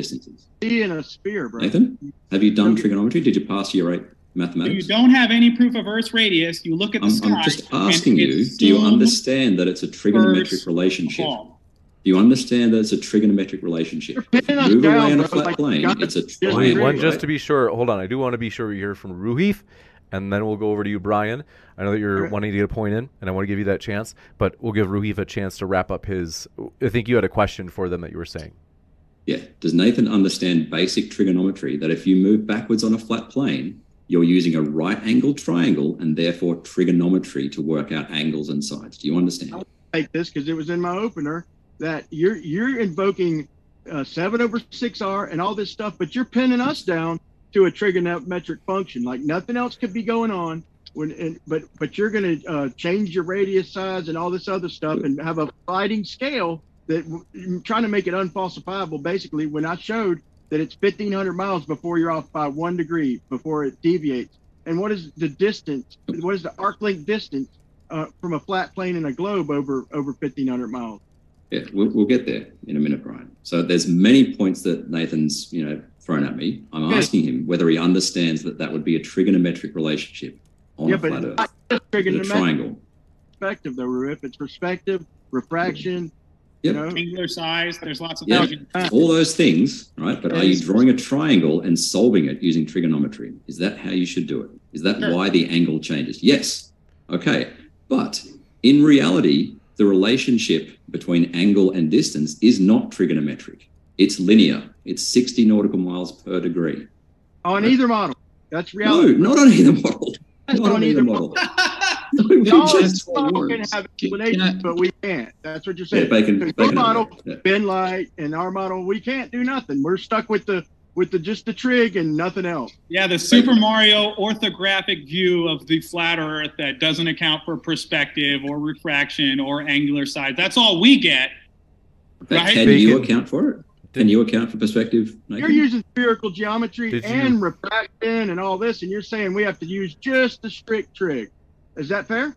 No, I want you to use some geometry. Show like my presentation was how do you model it on a flat Earth to get your predicted angle? Please do some geometry, please. This is a debate about the shape of the Earth. Please do some geometry. Bacon, assert your dominance. Go ahead. Come on, Bacon.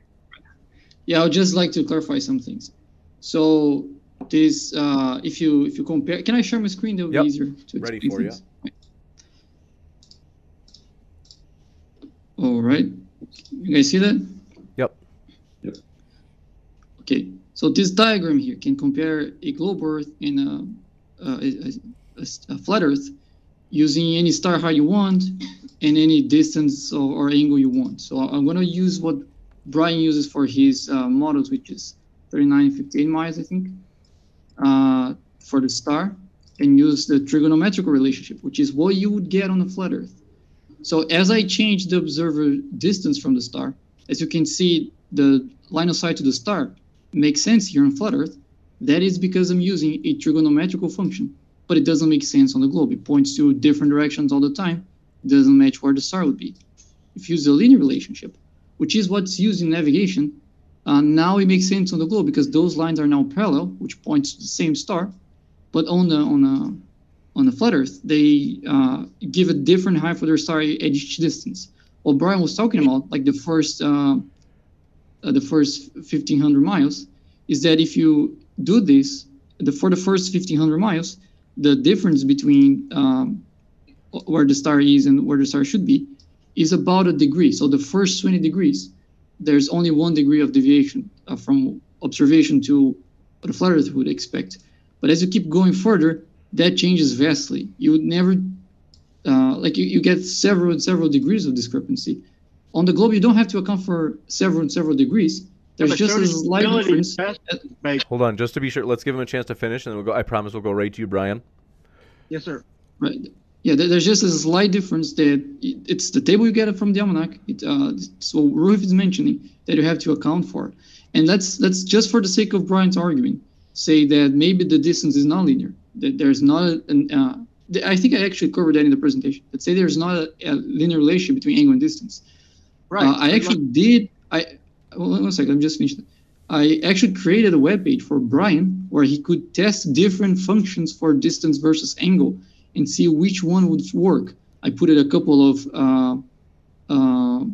star fixes of navigation there where he could adjust the formula and see if they would work or not on a flat map. And there's no formula you can put there. Brian didn't come up with an answer for that. I couldn't come up with an answer for that. There's no possible answer for it. Okay, let me explain. Okay, I did it to match reality, 69 miles per degree. And does it not match reality? You tried to apply it to an AE map.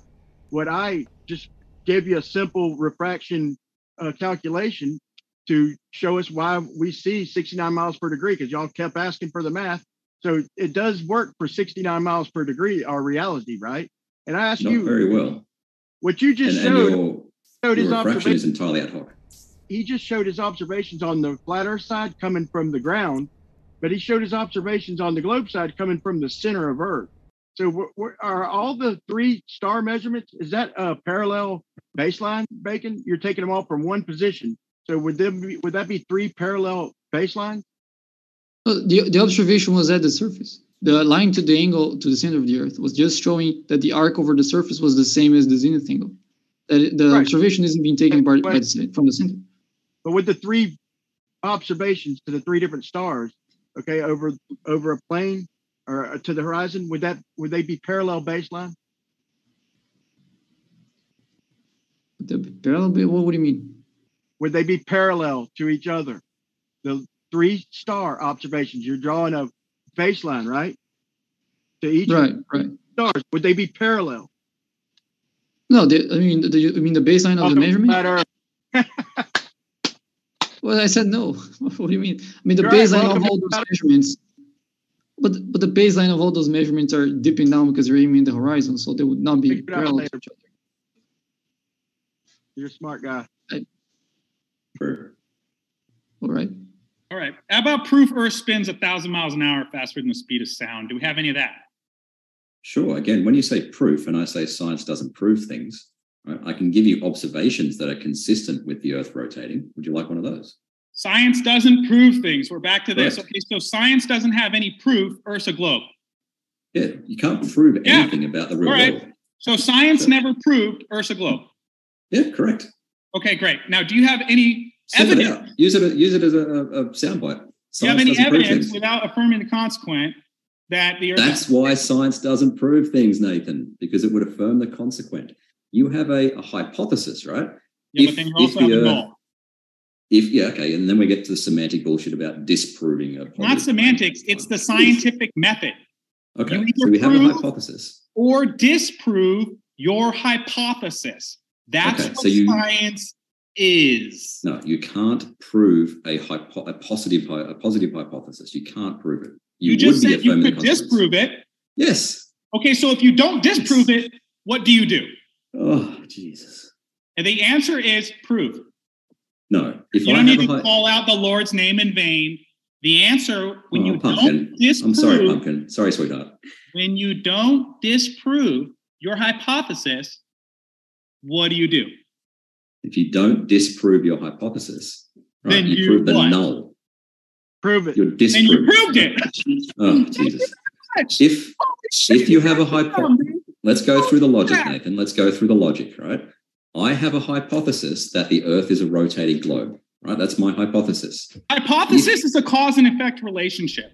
Just to hear the end of Roohif's point, and then we're going to have to go into the Q&A pretty quick here, as that kind of snuck up on me. So let's let Roohif finish his point, and then we'll go into the Q&A, because we got to run quick through all these questions. Yeah. All right. So if I have a hypothesis that the Earth is a spinning ball, right, rotating globe, one of the consequences of that is that there will be centrifugal force for anything on Earth, right? That leads us to what we can do in an experiment, right? We can test whether we can measure centrifugal force, okay? So if Earth rotating globe, then your weight will change with latitude. I go out into reality and I measure that weight change with latitude. If I then say, therefore the Earth is a rotating globe, I have affirmed the consequent, right? If I don't measure it, if I don't measure that weight change with latitude, then I've disproved that positive claim. So I've proved it false, if you would like to be a semantic dick, right? Oh, so science does prove things. Again, like I said, semantic bullshit. We're going to jump into the Q&A. Want to say a couple of quick housekeeping things, my dear friends. There is a poll in the chat. Is NASA dishonest about the shape of the Earth? Here are the options, and here's what's in the lead so far. In the lead with 42%, no, NASA is trustworthy. In second place, yes, NASA is lying about the shape of the Earth, and much more. Third place, Brian is sexy. And fourth place, fourth is no, but they lie about other stuff. Juicy, to say the least. Want to say a couple of quick housekeeping things, as I mentioned. First, all of our guests are linked in the description. That includes at the podcast. Folks, if you did not know, as you can see at the bottom right of your screen, Modern Day Debate has a podcast as well. You can find all of our guest links there in the description box, in addition to the description box here on YouTube. And if you haven't yet, pull out your phone, pull up your favorite podcast app, and follow Modern Day Debate. And that way you'll have the option, when you get a reminder of a new debate coming out, to listen to a debate on the road if you want to have that option.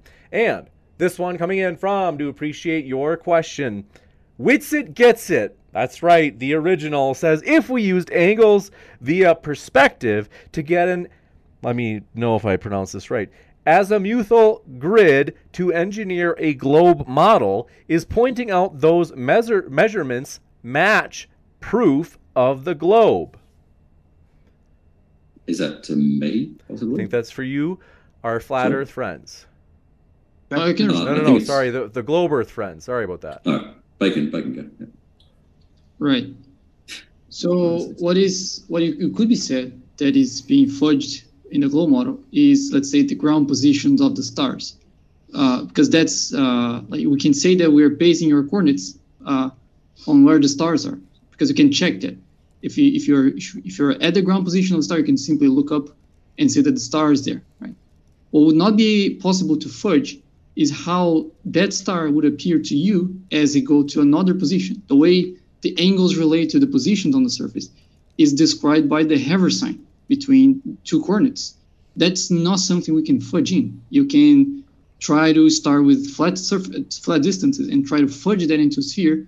The angles won't change. You're not going to be able to make all those match at the same time. But once you do stellar observations using a globe to make the predictions, you get things within a fraction of a degree, which wouldn't be possible just by trying to fudge it. What I do have to do, because we have so many questions, I do have to keep moving through these without the rebuttals of the questions, just because I know for sure Roohif has to go in 28 minutes, and then some of the questions we're going to try to read that aren't addressed to Roohif after he leaves, if it comes to that. So hopefully it doesn't come to that. We want to get through all of them while Roohif is here. Witsit Gets It strikes again, saying, if Earth is a globe, why do tsunami waves wrap around every single continent and landmass on Earth except Antarctica? I believe you had that question answered by PhD Tony yesterday. I'm not a geologist. Ask him. Why are you asking me? He double said it did, then he said why it did. I do have to go to the next one. Earth is life, says Brian. Do you agree with this statement? Quote, Johannesburg and Sydney are roughly 6,700 miles apart on Earth. No, I don't agree with that. No. Juicy. How far apart are they, Brian? Sorry? How far apart are they? Probably about 8,000 would be my guess. I don't think there's no way to prove that over the Great Ocean. You know, we could use undersea cables and measure them, except unfortunately we don't have any extending between the southern continents. And the celestial navigation, farthest south star is 53 degrees, so we can't even use the stars hardly. Also for Brian, Earth is life, says Brian. Do you, well, we got that. They said, Nathan and Brian, was refraction accounted for in the Black Swan? If we account for refraction, then that puts us, like I said earlier, seeing our own ass through a telescope or a radius about the size of Jupiter. It's so they're just making a fix-all model mathematically. I hope everybody has noticed that. Yeah, I know. According to the globe, because this question was for me, not you guys, be quiet. So according to the globe, you can only see 3 miles out from a 6-foot observer height. But then when we see the horizon past 10 miles, they go, well, did you account for refraction? Your religion says the horizon shouldn't be past 1.25 times the square root of the observer's height in feet. So at 6 feet tall, that's roughly 3 miles. We do have to, I hate to do this, but just because Roohif, I know you've got to go and we've got so many questions. That Tim Pryor says, Nathan, gravity wasn't invented, it was discovered. Yeah, and Newton said don't attribute it to me because nobody with thinking faculties upstairs would believe this nonsense. And then they changed it 100 years ago to be the bending of space-time. Space doesn't have any properties, and time is a concept. How do you bend a concept with no physical properties? Jeremy Jutilla. Jeremy Jutilla, thank you, says Nathan. Can you demonstrate a weather system inside the room that you are in? Since you can't, at that scale, does that mean they don't exist? It's a troll question, dude. This one coming in from, they say, Tim Pryor says, Nathan, you've been told a long time ago that 8 inches per mile squared is not the right formula. You're being dishonest as can be. You might want to tell the Globers that because they use the 8 inches per mile squared in their opener. Didn't we talk about this with relation to Pic Gaspard, right? You didn't take into account the observer height. You just went 275 times 275 times 8 inches, right? That's why we say it's the wrong formula for that particular purpose, correct? 50,000 feet of drop, okay? The Earth would curve 50,000 feet over 275 miles. Do you agree with that? Yeah, right. Yes. Okay, so that's what I said. Yeah. Next question, please, James. But how much of the mountain should you see when you're at 2,820 meters elevation? None of it, bro. Incorrect. We just did it on Metabunk. We just did it. This one coming in from Eddie Dean says, got that one. Night Shift 1000 says, isn't a scientific law a proof of something in science, or am I thinking about that wrong? They didn't say who it's for. Probably for me. Yeah, they're not proofs. I mean, laws are like inductive reasoning that we just say are inviolable. Tomorrow things might start floating up. Maybe. This one coming. Balloons do float up, bud. Next question. Thank you for that. incisive fact. Nathan, this one from Eddie Deed says, Nathan, since you love demonstrations and mentioned the firmament, will you please demonstrate that the firmament actually exists? What is it made out of? I haven't got a piece of the firmament to test, but we have things like sprites, sundogs, halos, the fact we have gas pressure, thunder. These are all evidence. Rainbows. Okay, you can't recreate a rainbow indoors. Okay, there's lots of proofs you live under a firmament. The stars and sun and moon are all fixed. They have repeatable patterns. The Mayans have been linking them up to pyramids for 1,300 years. And these guys are over here saying, oh, it's a spinning ball in space moving 1.3 million miles an hour and everything's attracted to everything else. Total, utter nonsense. This one coming in from Tim Pryor. Says, Nathan, I know the first rule of flat Earth, which is Earth is, don't talk about flat Earth, but are you honestly going to give any flat Earth evidence at all, even though that's the first rule of flat Earth? Yeah, fluid static state. When a large body of water is at rest, the surface is level and horizontal to the container. Now, Globers will just redefine the word level, not what it says in the dictionary, which is free of bends, curves, or irregularities. Synonyms are flat, plumb, flush, and straight. They'll take level and say, oh, that means curved. Should we look up the definition Next of Earth question. in the dictionary? Let's look up the dictionary definition of Earth, shall we? Let's move on to the next question. Of course not. This one coming in from, do appreciate your question. Theros Rex says, so Nathan, you think the Earth is flat, but how old is it? I'd love to debate you on that, if your answer is anything under 1 billion.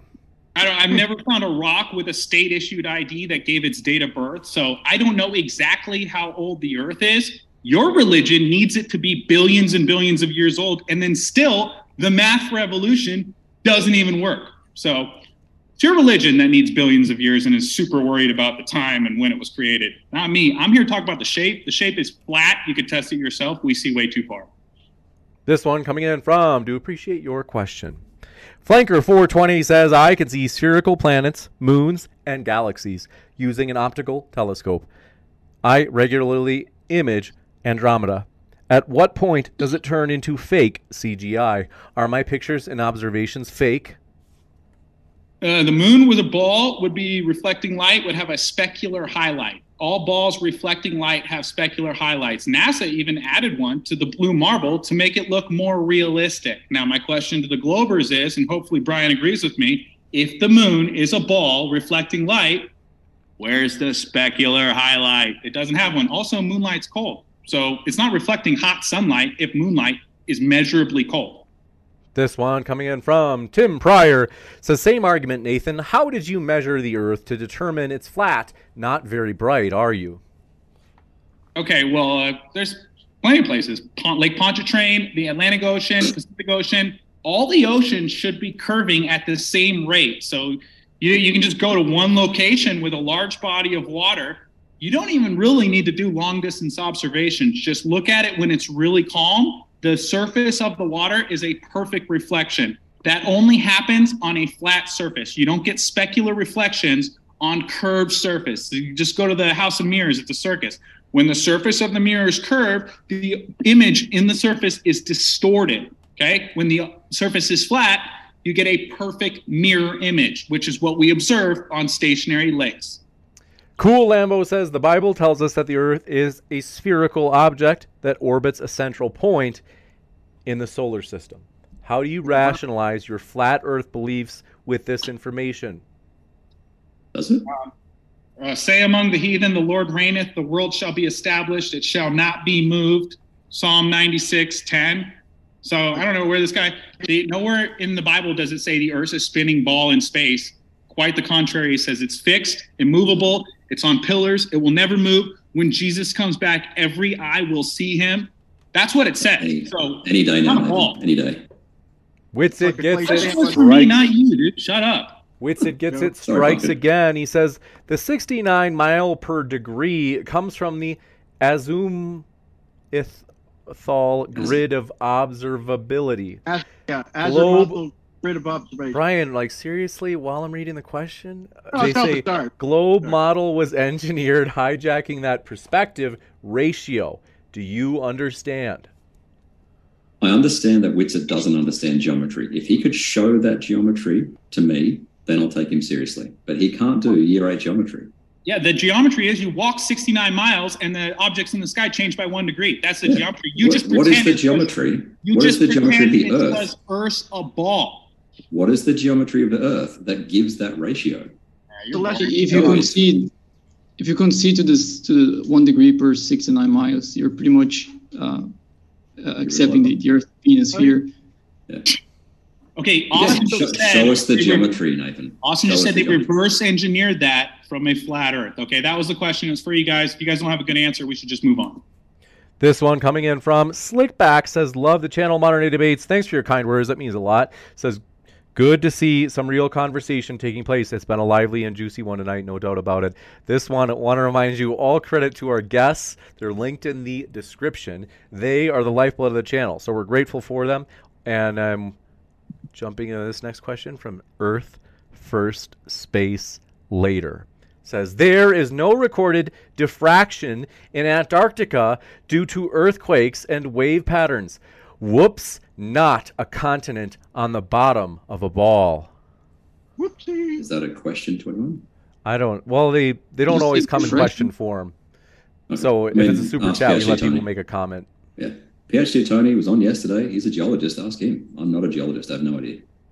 This one from Yi Diane says, Roohif, is it easier to answer the simple questions about the globe when they're not being shouted at you like you're a child? Good job keeping so calm. Thank you. It's been fun. Let's see here. We have Tim Pryor who says, yes, Nathan, refraction. The cranes on the oil rigs are not naturally bendy. Ding dong. It doesn't matter what the cranes are. The fact we see the horizon past an oil platform that is 9 miles out means that the Earth either has a radius equal to the orbital path of the moon, which is not a radius of 3959, or it's flat. Okay? So either the Earth's way bigger than they're telling us, or it's flat. Can I offer an alternate explanation? No, the question was we don't measure the radius. Done talking to you. You're boring. This one, I do have, just to get through these as quickly as possible, this one coming in from Tim Pryor, a critic of you, Nathan, says, Nathan, $1,000 right now, if you can give evidence for flat Earth without even bringing up the globe. Oh, and another 1,000 so you can't. They're trolling. Next question. They also said, for everyone that thinks NASA lies, there is a poll in chat, folks. It's pretty neck and neck. The top two still being whether or not NASA lied or not, and Brian is sexy has fallen to 4th place. Sorry, Brian. I think you're sexy, Brian. I voted for you, Brian. This one, Tim Pryor says, for everyone who thinks that NASA lies, you probably should stop using their technology. Hippocrates. Yeah, stop drinking Tang. I think his phone auto-corrected. I think he meant hypocrites instead of the ancient Greek physician. But let me know if you meant to say the ancient Greek physician. This one from Tim Pryor strikes again. Says, yes. You got that one. Whitsitt strikes again. Says 1900s Lieutenant E. Middleton writes their crew was off over 200 miles using the globular model for celestial navigation in the south. Why is that? I don't know. Show me the documentation. How is that stop being a pussy and answer my DMs. What's it? Juicy, sliding into those DMs. This one coming in from Crane. Let's see. David Reif says, it's always daylight at noonday. Every 6th, the constant rotation of the Earth.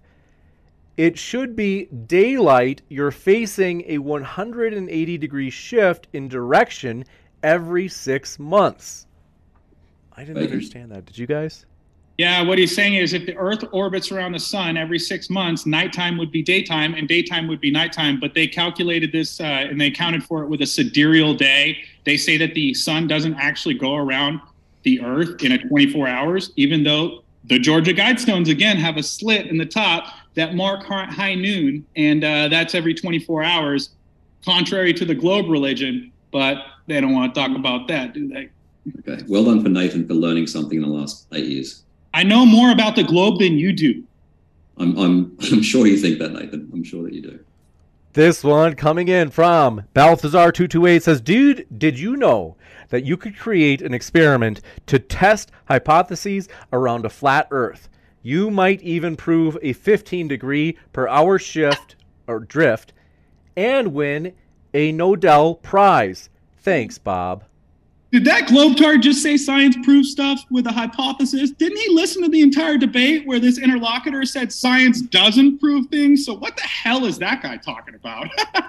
Right, Roohif? Right? Who, sorry? Bob never claimed a 15-degree-hour rotation of Earth. He claimed a 15-degree-hour period. The question is whether it's the heavens above or the ground. And he released the data, because when he went up higher at the same latitude, it was over a 1 degree speed a shift in rotation. So how does that work on a ball? Just by going up a higher elevation, that would work perfect on a flat Earth, but on a ball, that doesn't work. And Brian, Sagnac invented the interferometer, and Sagnac himself says it's the vortex of the ether causing the drift. So apparently we should trust Bob, a flat earther on YouTube, more than the guy who invented the Sagnac interferometer, Sagnac himself. Bravo, Lopez. This is brilliant, dude. From Tim Pryor says, now that you've been told for the billionth time, Nathan, stop using 8" per square mile. We tell you it's wrong. We never say it. And it was a flat earther who came up with it. You've been told this. 8 inches per mile squared is what's on the curve calculator. And it was in Glenn's opening. So I don't know. These Globers need to talk amongst themselves and figure out what the actual curve of Earth would be, because that guy doesn't even agree with the people I'm debating. How pathetic is that? You just have to use the correct formula. All engineering software. 8 You inches. just have to apply Can you the handle correct that? formula to the situation, right? The Jeremy? amount of drop from... Jeremy Jatilla says, wait, Nathan, you say because pressure surrounded by vacuum can't be shown on small scale, it's proven false, but you not being able to show a weather system on a smaller scale in your room isn't proof? My room doesn't have a sun introducing heat, and so it's not analogous to the Earth, which is a closed dynamic system. The air is inhomogeneous and anisotropic. Okay, you're comparing apples and oranges because Globers cling to a desperate cartoon religion. This one coming in from, do appreciate it, Tim Pryor says, sun coming through the window and a squirt bottle. I can make a rainbow. You are lying. Not without a reflector. And he's lying. Yep, he's lying. Thanks, Brian. Jeremy Jutilla, we got that one. Witzigitsa says, actually, PhD, Tony didn't answer my question yesterday. If you guys haven't seen it, there was a juicy debate on yesterday. You don't want to miss that. Hit that subscribe button, and that way you'll see the future ones as well. They say, let's try bacon. Why do tsunami waves wrap around all land masses on Earth except Antarctica if the Earth is a ball? Bacon. I think the I'm not a geologist answer is pretty suitable for me too. This one from Tim Pryor. We got that one. Jeremy Jatilla says, flurfs. I mean flat earthers. Does pressure blow or does vacuum suck? Is pressure energy? Is energy infinite? That's why the, quote, the atmosphere doesn't blow into the vacuum, unquote. The energy, quote, unquote, runs out and can't move any further. They would have infinity and zero, too. I think they need to rethink that one. So they have zero pressure and then infinity. That's oxymoron. There's no zero if there's an infinity. To me, it would go both ways. So you could have negative pressure if you pull it on a plunger. The harder you pull, the more negative pressure you're going to have. Push on the plunger. The harder you push, the more positive pressure. That's my opinion on that. This one coming in from, do appreciate it. Tim Pryor says, so you have no measurements of the Earth being flat. I got it. Measurements are numbers. Quit giving me word salads. He doesn't need an answer. Dude needs a tissue, bro. Sounds like he's about to cry. Juicy. I don't know why. Okay, this one coming in from Jason S. If you had a question, Jason S., let me know. I can find it in the live chat. I didn't see one attached. Eddie Dean says, Nathan and Brian, what are your science credentials that make you qualified to speak on the shape of celestial bodies? Appeal to credentials is a fallacy. I got a telescope and a P1000, which works better than the telescope. But yeah, that is an appeal to credentials, man. It's pretty much no matter what we show, they're going to claim at the end that we showed no evidence. So last debate, I wasted half of my presentation showing several, just one after another experiments. And at the end, they still said, y'all didn't bring any evidence. So yeah, like if you say the sky is blue, Brian, do you need credentials to say the sky is blue? No. Do you need credentials to go out and verify the Earth's curving in all directions? No, you don't. This one coming in from, do appreciate it. Bob says, Nathan, globe was proposed thousands of years ago. Heliocentrism in the 1500s, not 1666. Why even lie about that? Great. So heliocentrism was introduced in the 1500s, but the Mayans were lining up pyramids to the sky in the 9th and 12th century. Brilliant argument, Glovers. Back to the drawing board, guys. This one from Tim Pryor says, so when was it that you decided you're smarter than every scientist on the planet? Nathan, was it your third or fourth or fifth or your 50th YouTube video? That's a straw man. I never claimed to be smarter than any of or all of the scientists. So it literally, guys, listen to what Globers say. They are logically illiterate. Okay, they have no logic whatsoever. I never said that. Why would you even say that I think that? It makes no sense whatsoever. You're just lying. Your twin brother, Witsit Gets It, says Captain Nilsson says using the globular model for celestial navigation, their crew was off by 100 miles in the south. Dozens of examples. Is this a coincidence? Send it to me. Well, I'll gladly look at it. Well documented. Both me and Roohif did celestial navigation in the south. Roohif's fix was just 200 meters off, which is insanely accurate. And in my location, I never got beyond like 6 miles off from my fixes. So I don't know where the issues come from. What are you double checking this against? No, I'm talking about position. How is them determining that they're 200 miles off or 100 miles off? Globe math and represent it to a globe, right? You're double checking it up against globe mass, right?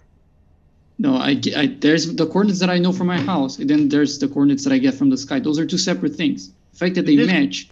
I've got to go to the next one. Bill says, well, I didn't mean to interrupt you. Sorry, Bacon. Do you have any, were you mid-sentence? No, go ahead. I think that's fine. Bill says, if NASA lies about the Earth, what about China and Russia? Do they also lie? Are they all in on this lie? James, do you know when China landed on the moon? James. I'm not aware of them landing on the moon. Yeah, because they released the video and then retracted it because it was so fake. Go look it up, guys. It was so bad. So they're all lying about space, okay? All the countries are working together to hide the shape of Earth. I know it's crazy. Research it. This one coming in from, do appreciate your question. Witsit Gets It. Coming at you, Bacon and Roohif says, quote, all problems solved by the help of traverse tables would be impractical on the supposition the Earth is a sphere. Quoting Dunraven in Navigation. And then they say, why is that? Yeah, I'm not familiar with what he's referring to. Yeah. This like one I said, Witsit, don't be a pussy. DM me. Tim Pryor, slide into his DMs. Tim Pryor says, last one, Nathan, if we're so dumb, quit using our technology, you hypocrite.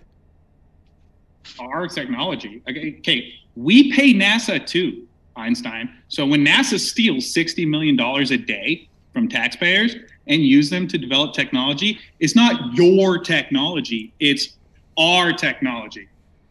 Witsit says, quote, in practice, scarcely any other rules are used but those derived from plain sailing, unquote.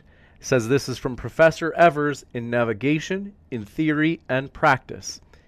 He said, is he wrong? If he includes celestial navigation in that, then yes, he's wrong. It requires a sphere. If Alex Williams. Alex Williams says, James, please stop these flat earth debates. This nonsense really devalues the channel. I've got to be honest. I don't understand it myself. If you guys know how we cut our teeth, we started with religion debates, but flat earth people enjoy. Like, they really seem to enjoy science debates. So that's why we host them. This one from Theros Rex says, also the earth is 4.5 billion years old. Fight me. Prove it. This one from Nick B says, atmosphere in container has same pressure everywhere. On a static system, yes. Earth's not a static system. It's a closed dynamic system. On a car tire, for example, with no heat being introduced, a car tire that's not rolling down the road would have gas that is pretty much the same in all direction and not moving around very much. The problem is Earth has a sun and water cycles and oxygen and nitrogen cycles. So it's a closed dynamic system. Everything's moving around. It's inhomogeneous and anisotropic on both models. That's both models, ladies and gentlemen. What do you guys talk about? Any thoughts on that, Roohif for Bacon? No. This one from Nick B. We got that one. Jason S. says, Nathan, by rejecting refraction, you're basically saying that mirages and other optical illusions we can all observe are real. Like hovering, hold on one sec. They say, like hovering cargo ships. Do flat earthers also believe that magic is real? He's lying. Again, lying. I never deny refraction exists. Okay, it was my two debaters who said, oh, we can measure where the sun is and prove it's not a flat earth by taking its actual location. And then the next debater 2 minutes later says, oh, we can't tell exactly where objects are in the sky. It's their apparent location, not their actual location. Okay, so can I respond? Yes. Contradiction. Yeah, same response as an hour ago. The refraction correction is tiny. Like when you're 45 degrees elevation, it's like an arc minute. Yeah, so sounds like these guys are denying refraction, not me, Globehead. You might want to talk to your buddies over here.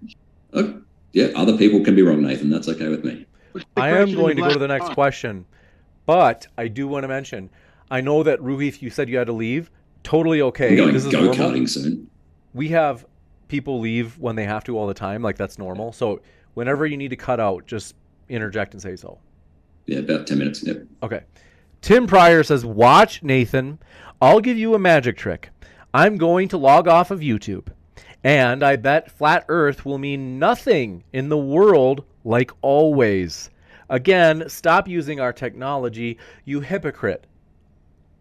That guy's triggered, bro. Holy crap. Next question, James. I didn't even hear you. You're not speaking into the mic. That guy's triggered, James. Next question. This one coming in from Eddie Dean. Says, Nathan and Brian, your lack of credentials makes your arguments less credible than those of the real scientists. Why can't you accept that that's a meaningful difference? Because what I have been doing for over 30 years is using auto levels. I've done miles of curve. I've done seawalls. And the first thing when I heard flat earth is I took my instrument and went out and checked it. And I went along the coastline, checked it against water, and there was no curvature in almost 2 miles, about a mile and a half. And that's what I do for a living is I lay out things level. I do slope. If something's dropping down in the distance, not earth curve, water will go that way. We calculate it rise over run, not curving. That's my credential. Yeah, and if you're so obsessed with credentials, go look at Neil deGrasse Tyson. He says the Earth's flat from 120,000 feet on the Red Bull space jump. So welcome to Flat Earth, Globehead. This one from Tim Pryor says, Nathan, you don't have to say that the fact you think Earth is flat automatically says you believe you're smarter than every scientist in the world, you ding-dong. He's saying that it's implied that you seem to think you have an edge on them because they're all wrong about the globe and you are correct. I think that's what they're trying to say, Nathan. What about flat earth scientists? Are all the flat earth scientists also smarter than all the other flat earth scientists? Because that's what you're saying. That's so ridiculous, bro. How could anyone think they're smarter than all the other scientists? You'd have to know all the other scientists. Then you'd have to know their intellect. I'm just saying they're either wrong or they're paid and bought out to tell you that the Earth's a globe.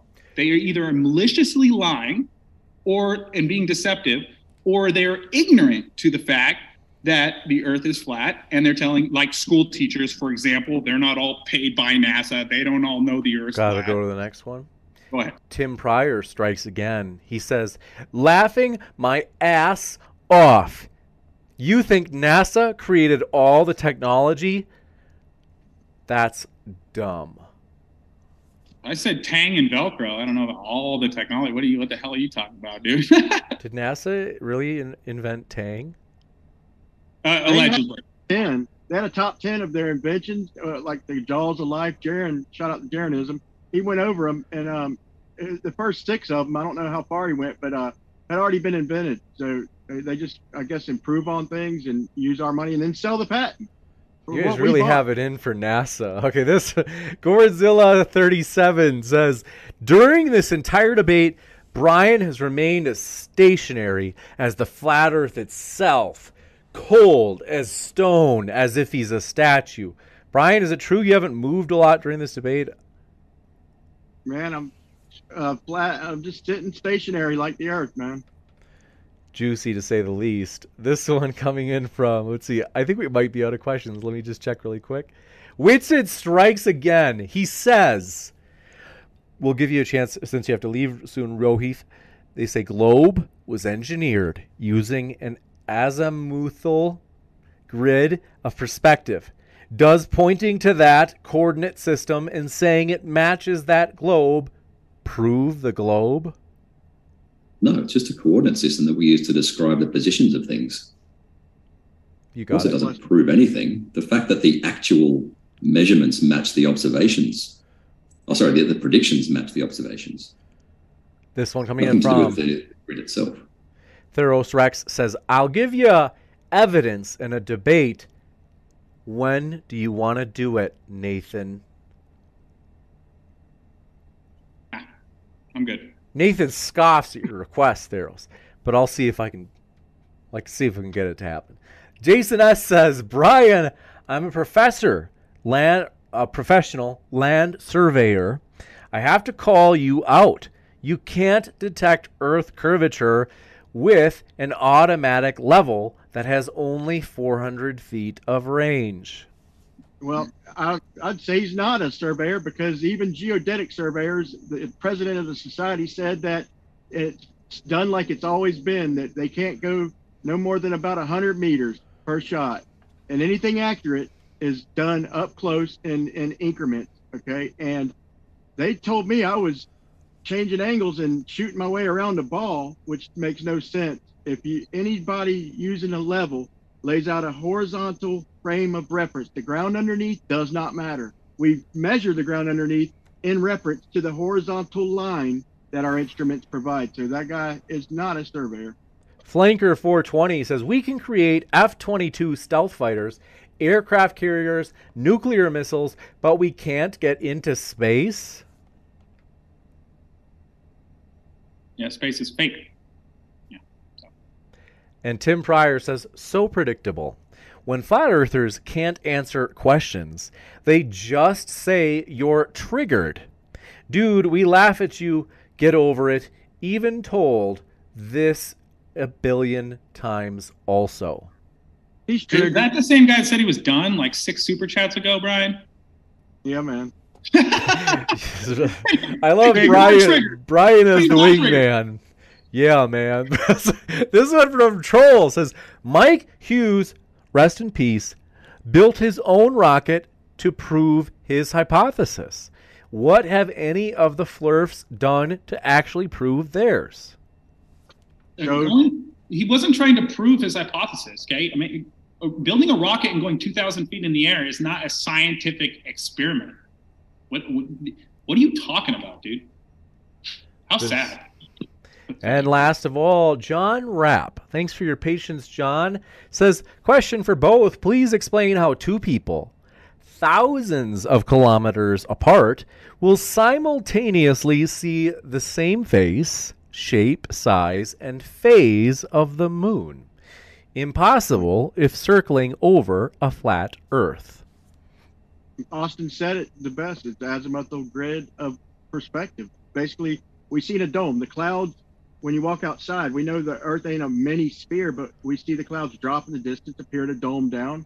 It's just perspective. And, I mean, he said it best, really. Again, you're sort of hinting that this azimuthal, the Althaus grid, does something, like it's a concrete thing that does something. It's a coordinate system. It would be a reification fallacy if you think it does something. All it is a coordinate system around you. That's it. It doesn't do anything. We see in a dome, though. We have a dome around, right? Yeah, we can have a coordinate system. Or perspective. Do they drop the clouds? How they look like when you walk outside? It looks like a little dome around you. Is that due to perspective or Earth curve? The clouds I don't think that's it. Do the clouds drop to the horizon due to perspective or Earth curve? Well, both. Bit of both. This one coming in from, do appreciate your question. Tim Pryor says, laughing my ass off, there is no flat Earth scientists. Now you're just lying, Nathan. Where's the globe Go, Earth Tim scientists? Pryor.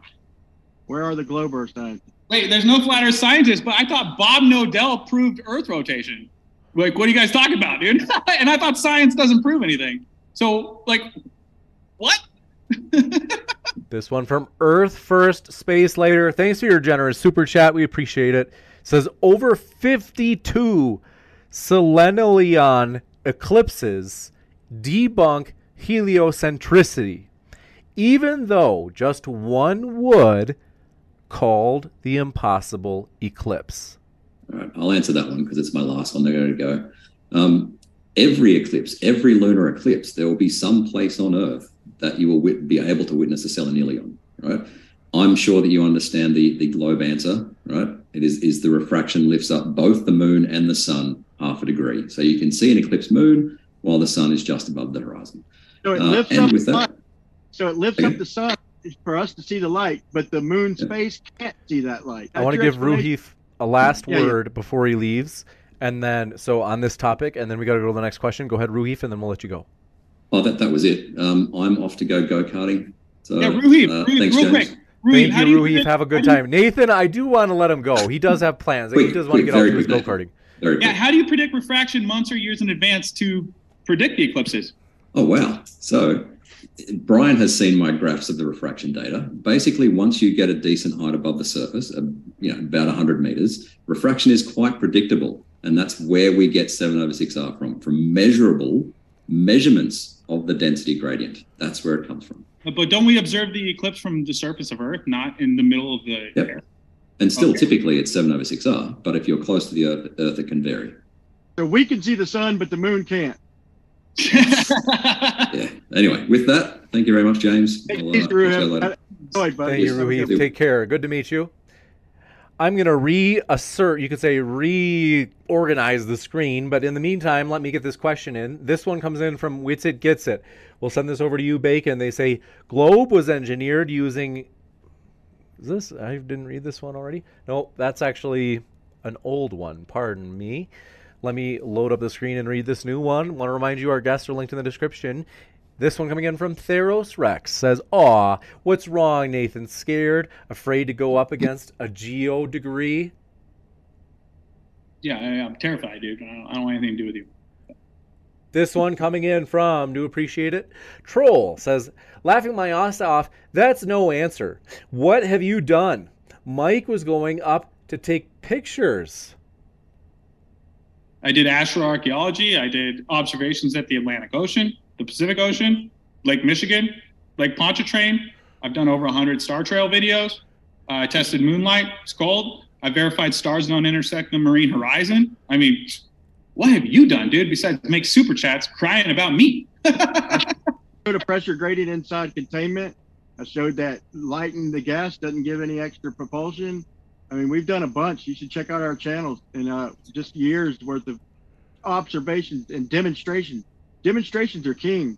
Globers are allergic to demonstration. They like explanation and words. We like demonstration. Did you say explanation in words? Basically. You got it. All right. This one coming in from, do appreciate it. Tim Pryor says, you have to face it, Austin. Do you mean Austin? Are you talking to Austin in the live chat or Nathan on accident calling him Austin because they're twin brothers? They say, ask globe believers that you think are so dumb, control the world, and you can't deny it. We don't actually think globe believers run the world. They're lying to you. They don't actually believe Earth's a globe. They know it's not, and they fake it. They reverse engineered all the observations using the flat Earth, just like Austin was commenting about a minute ago. So, you got it. This one coming in from, do appreciate your question. Run Boston Bear. So we only have three more questions. They say, thank you, Modern Day Debate, for hosting this debate. Thanks for your kind words. We appreciate that. They say, it's fascinating how much truth is coming out. Y'all go to Wits It Gets It on YouTube if you want more guidance. Right on. Right on. Matt B says, why does it benefit to claim a globe if it's actually flat? What's the purpose for people trying to pull off this lie? It's an archaic model. Times are changing. Get with the times. We're progressing. We're figuring out the universe, is above us. It's electrical. Everything's electrical. We're learning more. We're progressing with the time. And we're not here to divine the elite's motives for lying to you about the shape of the Earth. I'm not Miss Cleo. I don't have a crystal ball. I don't talk to them on the phone or anything. They don't tell me why they steal $60 million a day and tell you Earth's a globe when it's observably not. This one from Wits It Gets It. He strikes again. He says, azimuthal. Am I saying that right? Have I been saying it wrong this whole time? Azimuthal. Azimuthal. Very embarrassing. This one, they say, azimuthal grid explains all celestial observations on a plane. The light does not have to bend physically. It's an optical effect. Thanks, Walter. Now they say, so I'll give you a chance to respond to this, Bacon. Right. Okay, so he's mentioning Walter business model that it was already mentioned in this debate, where the elevation and azimuth, those two coordinates of the azimuthal grid of vision, as they call, do not match where the celestial bodies would be. So that would require light not to travel in straight lines. Otherwise, you should see objects where they are. If you're seeing somewhere else, a light can be traveling straight lines. It's as simple as that. This one coming in from, let me see if we have any that have come in. This one from Extra J says, Nathan, you can make a rainbow inside. You can't even get that right. Say, Brian, yes, the surface is level after X miles on a globe. Keep working at it. No, 8 inches per mile squared. Not if it drops down 8 inches, then you'll have 8 inches of slope, rise over run. And you need a reflector to make a rainbow indoors. Need a mirror or a reflective ceiling, reflective floor. Try again, dude. This one from Tim Pryor says, we all know flat earthers don't do experiments anymore. And the only pictures that Nathan takes are of Brian. I made that part up. They say, sorry. All right, come on. They say, it's because you, it's okay. Listen, they say, it's because you keep proving the globe.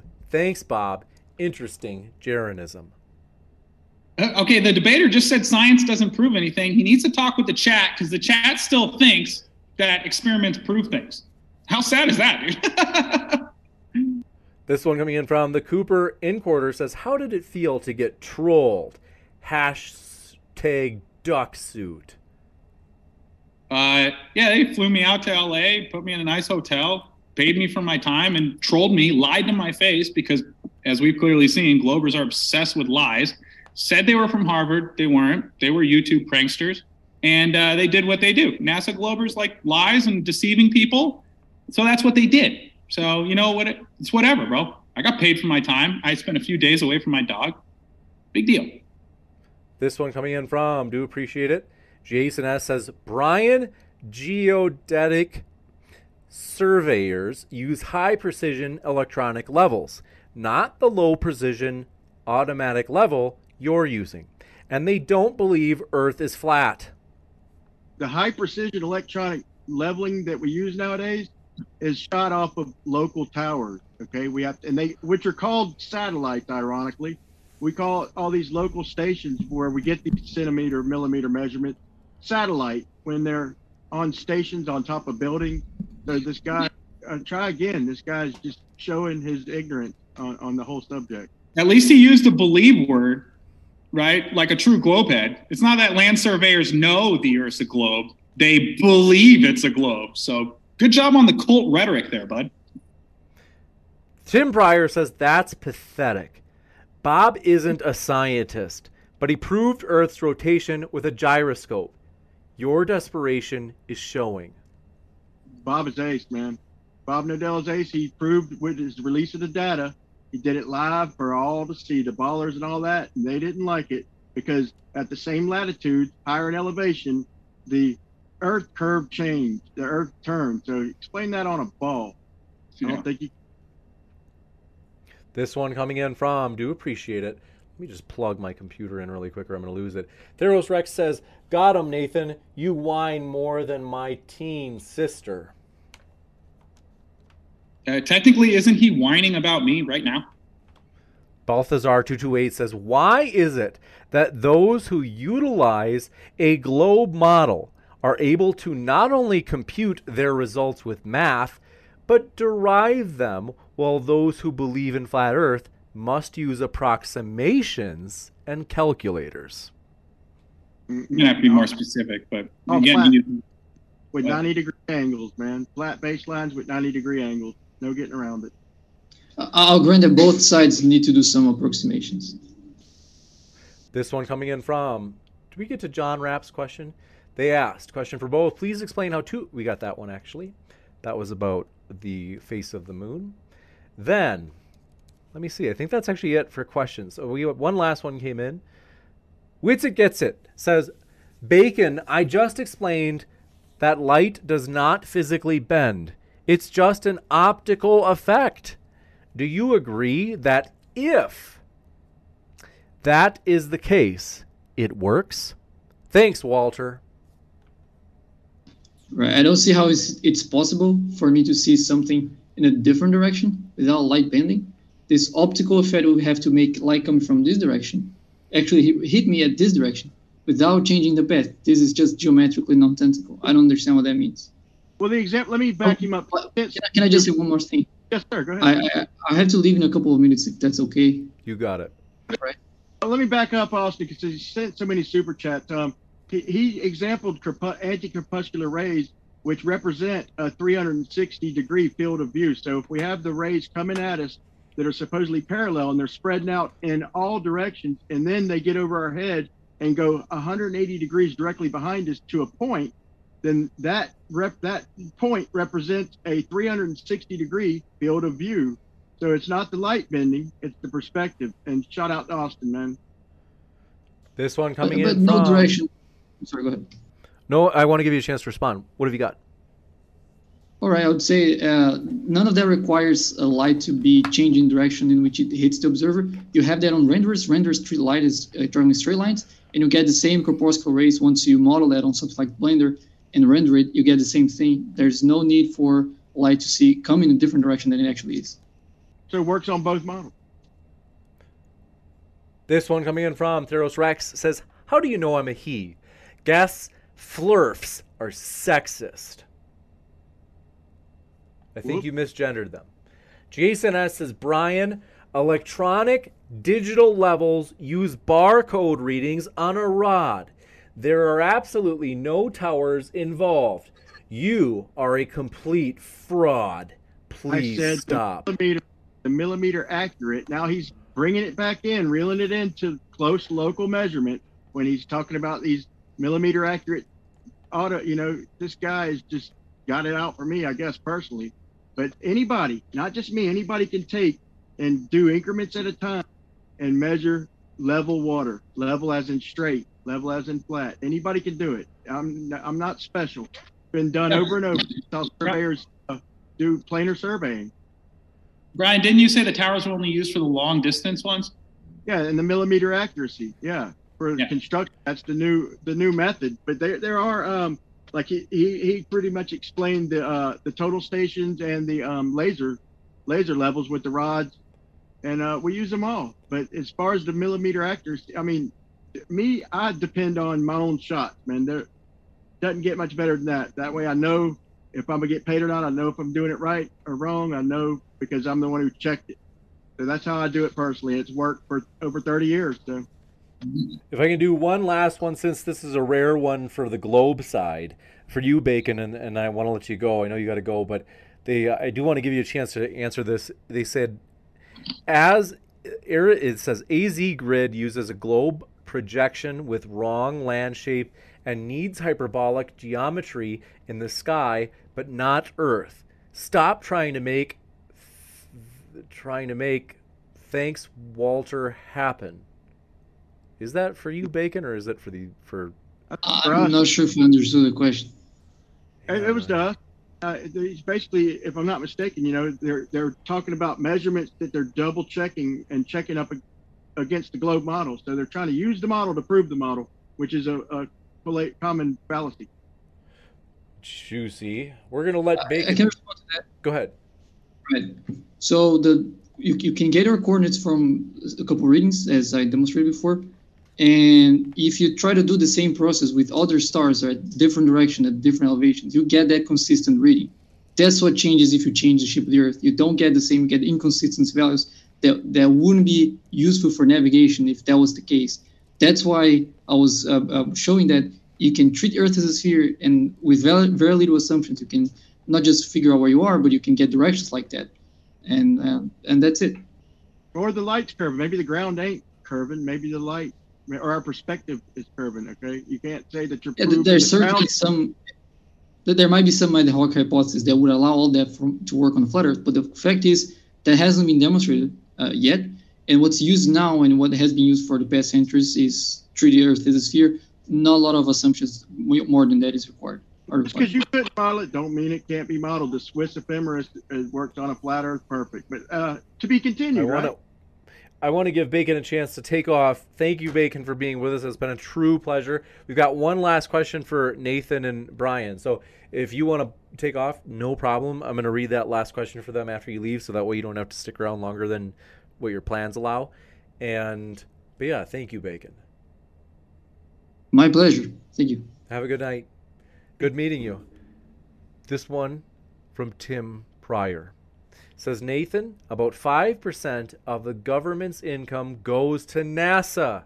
Seriously, research, dude. They can barely pay for over 2,000 employees. Okay, so because it's only 5% that they're stealing from us, then we shouldn't care about it? I mean, what are you talking about, dude? The truth is the truth. It's incontrovertible. I'm going to side with the truth no matter what. Love rejoices in the truth, does not rejoice in iniquity. Brian, is this true? Yeah, man. I mean, that 5% is a lot of money. I think we all got the wrong jobs if they only have 2,000 employees for $60 million a year. But I'm just 60 million a day. A day. I don't want to put you on the spot, Brian. That was our last question that I'd seen. I don't want to put you on the spot, but I have to say, before I get to this, Mouth Breather just asked the last question. They said, the earlier super chat was saying there are huge flaws in that. I know I said azimuthal. Gosh, azimuthal. They said the earlier super chat was saying there are huge flaws in that azimuthal grid model that Whitsitt keeps bringing up that they ignore for convenience's sake. They say it doesn't match the globe model. That's what I'm saying. If they're checking it and referring it to the globe model and saying, hey, that doesn't work. And that's what's in contention here is the globe model, right? So that's our whole point. It matches the observations we make. Now this one coming in from, actually that was the last question I see. So it does match the globe model though. That's the whole point. Sorry about that. You're all right. In fact, it gives people an opportunity. This is honestly, when I say this, folks, you're going to be like, oh my gosh, I can't believe it. It's so true. Brian, I'm not putting you on the spot, but if you guys have seen the movie Dodgeball, You know the guy who, the scene, he's on the good guy team, you could say. Man, this movie's so old. I can't believe how old it is. But the point is this. In the movie Dodgeball, okay, there is a question. Godzilla37 says, no, this is the last Super Chat. Brian and Nathan won predictably. Juicy. You guys have got fans out there. But I've got to tell you, Brian, I want to say this. If you guys out there have seen the movie Dodgeball, do you guys know where I'm going with this in the live chat? I'm looking at the live chat. You know the guy that's on the team of, what's the main protagonist's name in the movie? I can't remember which actor that was. He's tall and he's funny. Will Ferrell? Anyway, now, not Patches, but you know the guy that's on the team with Patches. I can't remember his name in the movie, but he wears the goggles, and there's the scene where he gets mad and he just decimates the entire team that he's opposing. Brian sounds just like him. If you go and you listen to Brian, like just listen to Brian in this debate and listen to, let me see. Hold on. Do you have to believe me? I'll go watch it. I'll check it out, man. It's crazy how similar your voice is. Get angry. Okay, so there's this scene where he's like, you got to get mad, you got to get mean. And I'm looking up his name right now. I'm going to pull up a clip of Dodgeball so you guys can hear this actor. If you guys have seen Dodgeball, the guy with the goggles and he gets mad at one point. You've never seen this? Tim Pryor says, laughing my ass off, another lie. That did not happen. Bob did it 3 times and kept proving their Earth's rotation. Again, your desperation is showing, Nathan.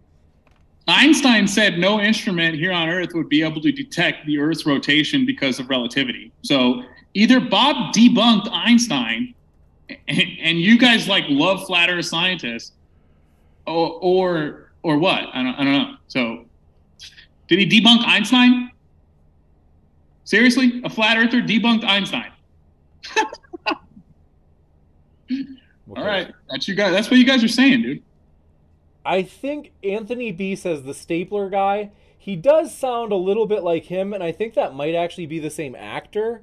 But let me look this up. I'm telling you, you guys, seriously, it's you're when you hear it, you're gonna be like, oh my gosh, like Brian, was that actually you in the movie? Vince Vaughn. So he's on Vince Vaughn's team. Thanks for that, Cherry, in the live chat. Anyway, I'll let you guys go. I want to say thanks everybody for your questions. Thank you very much to all of our guests.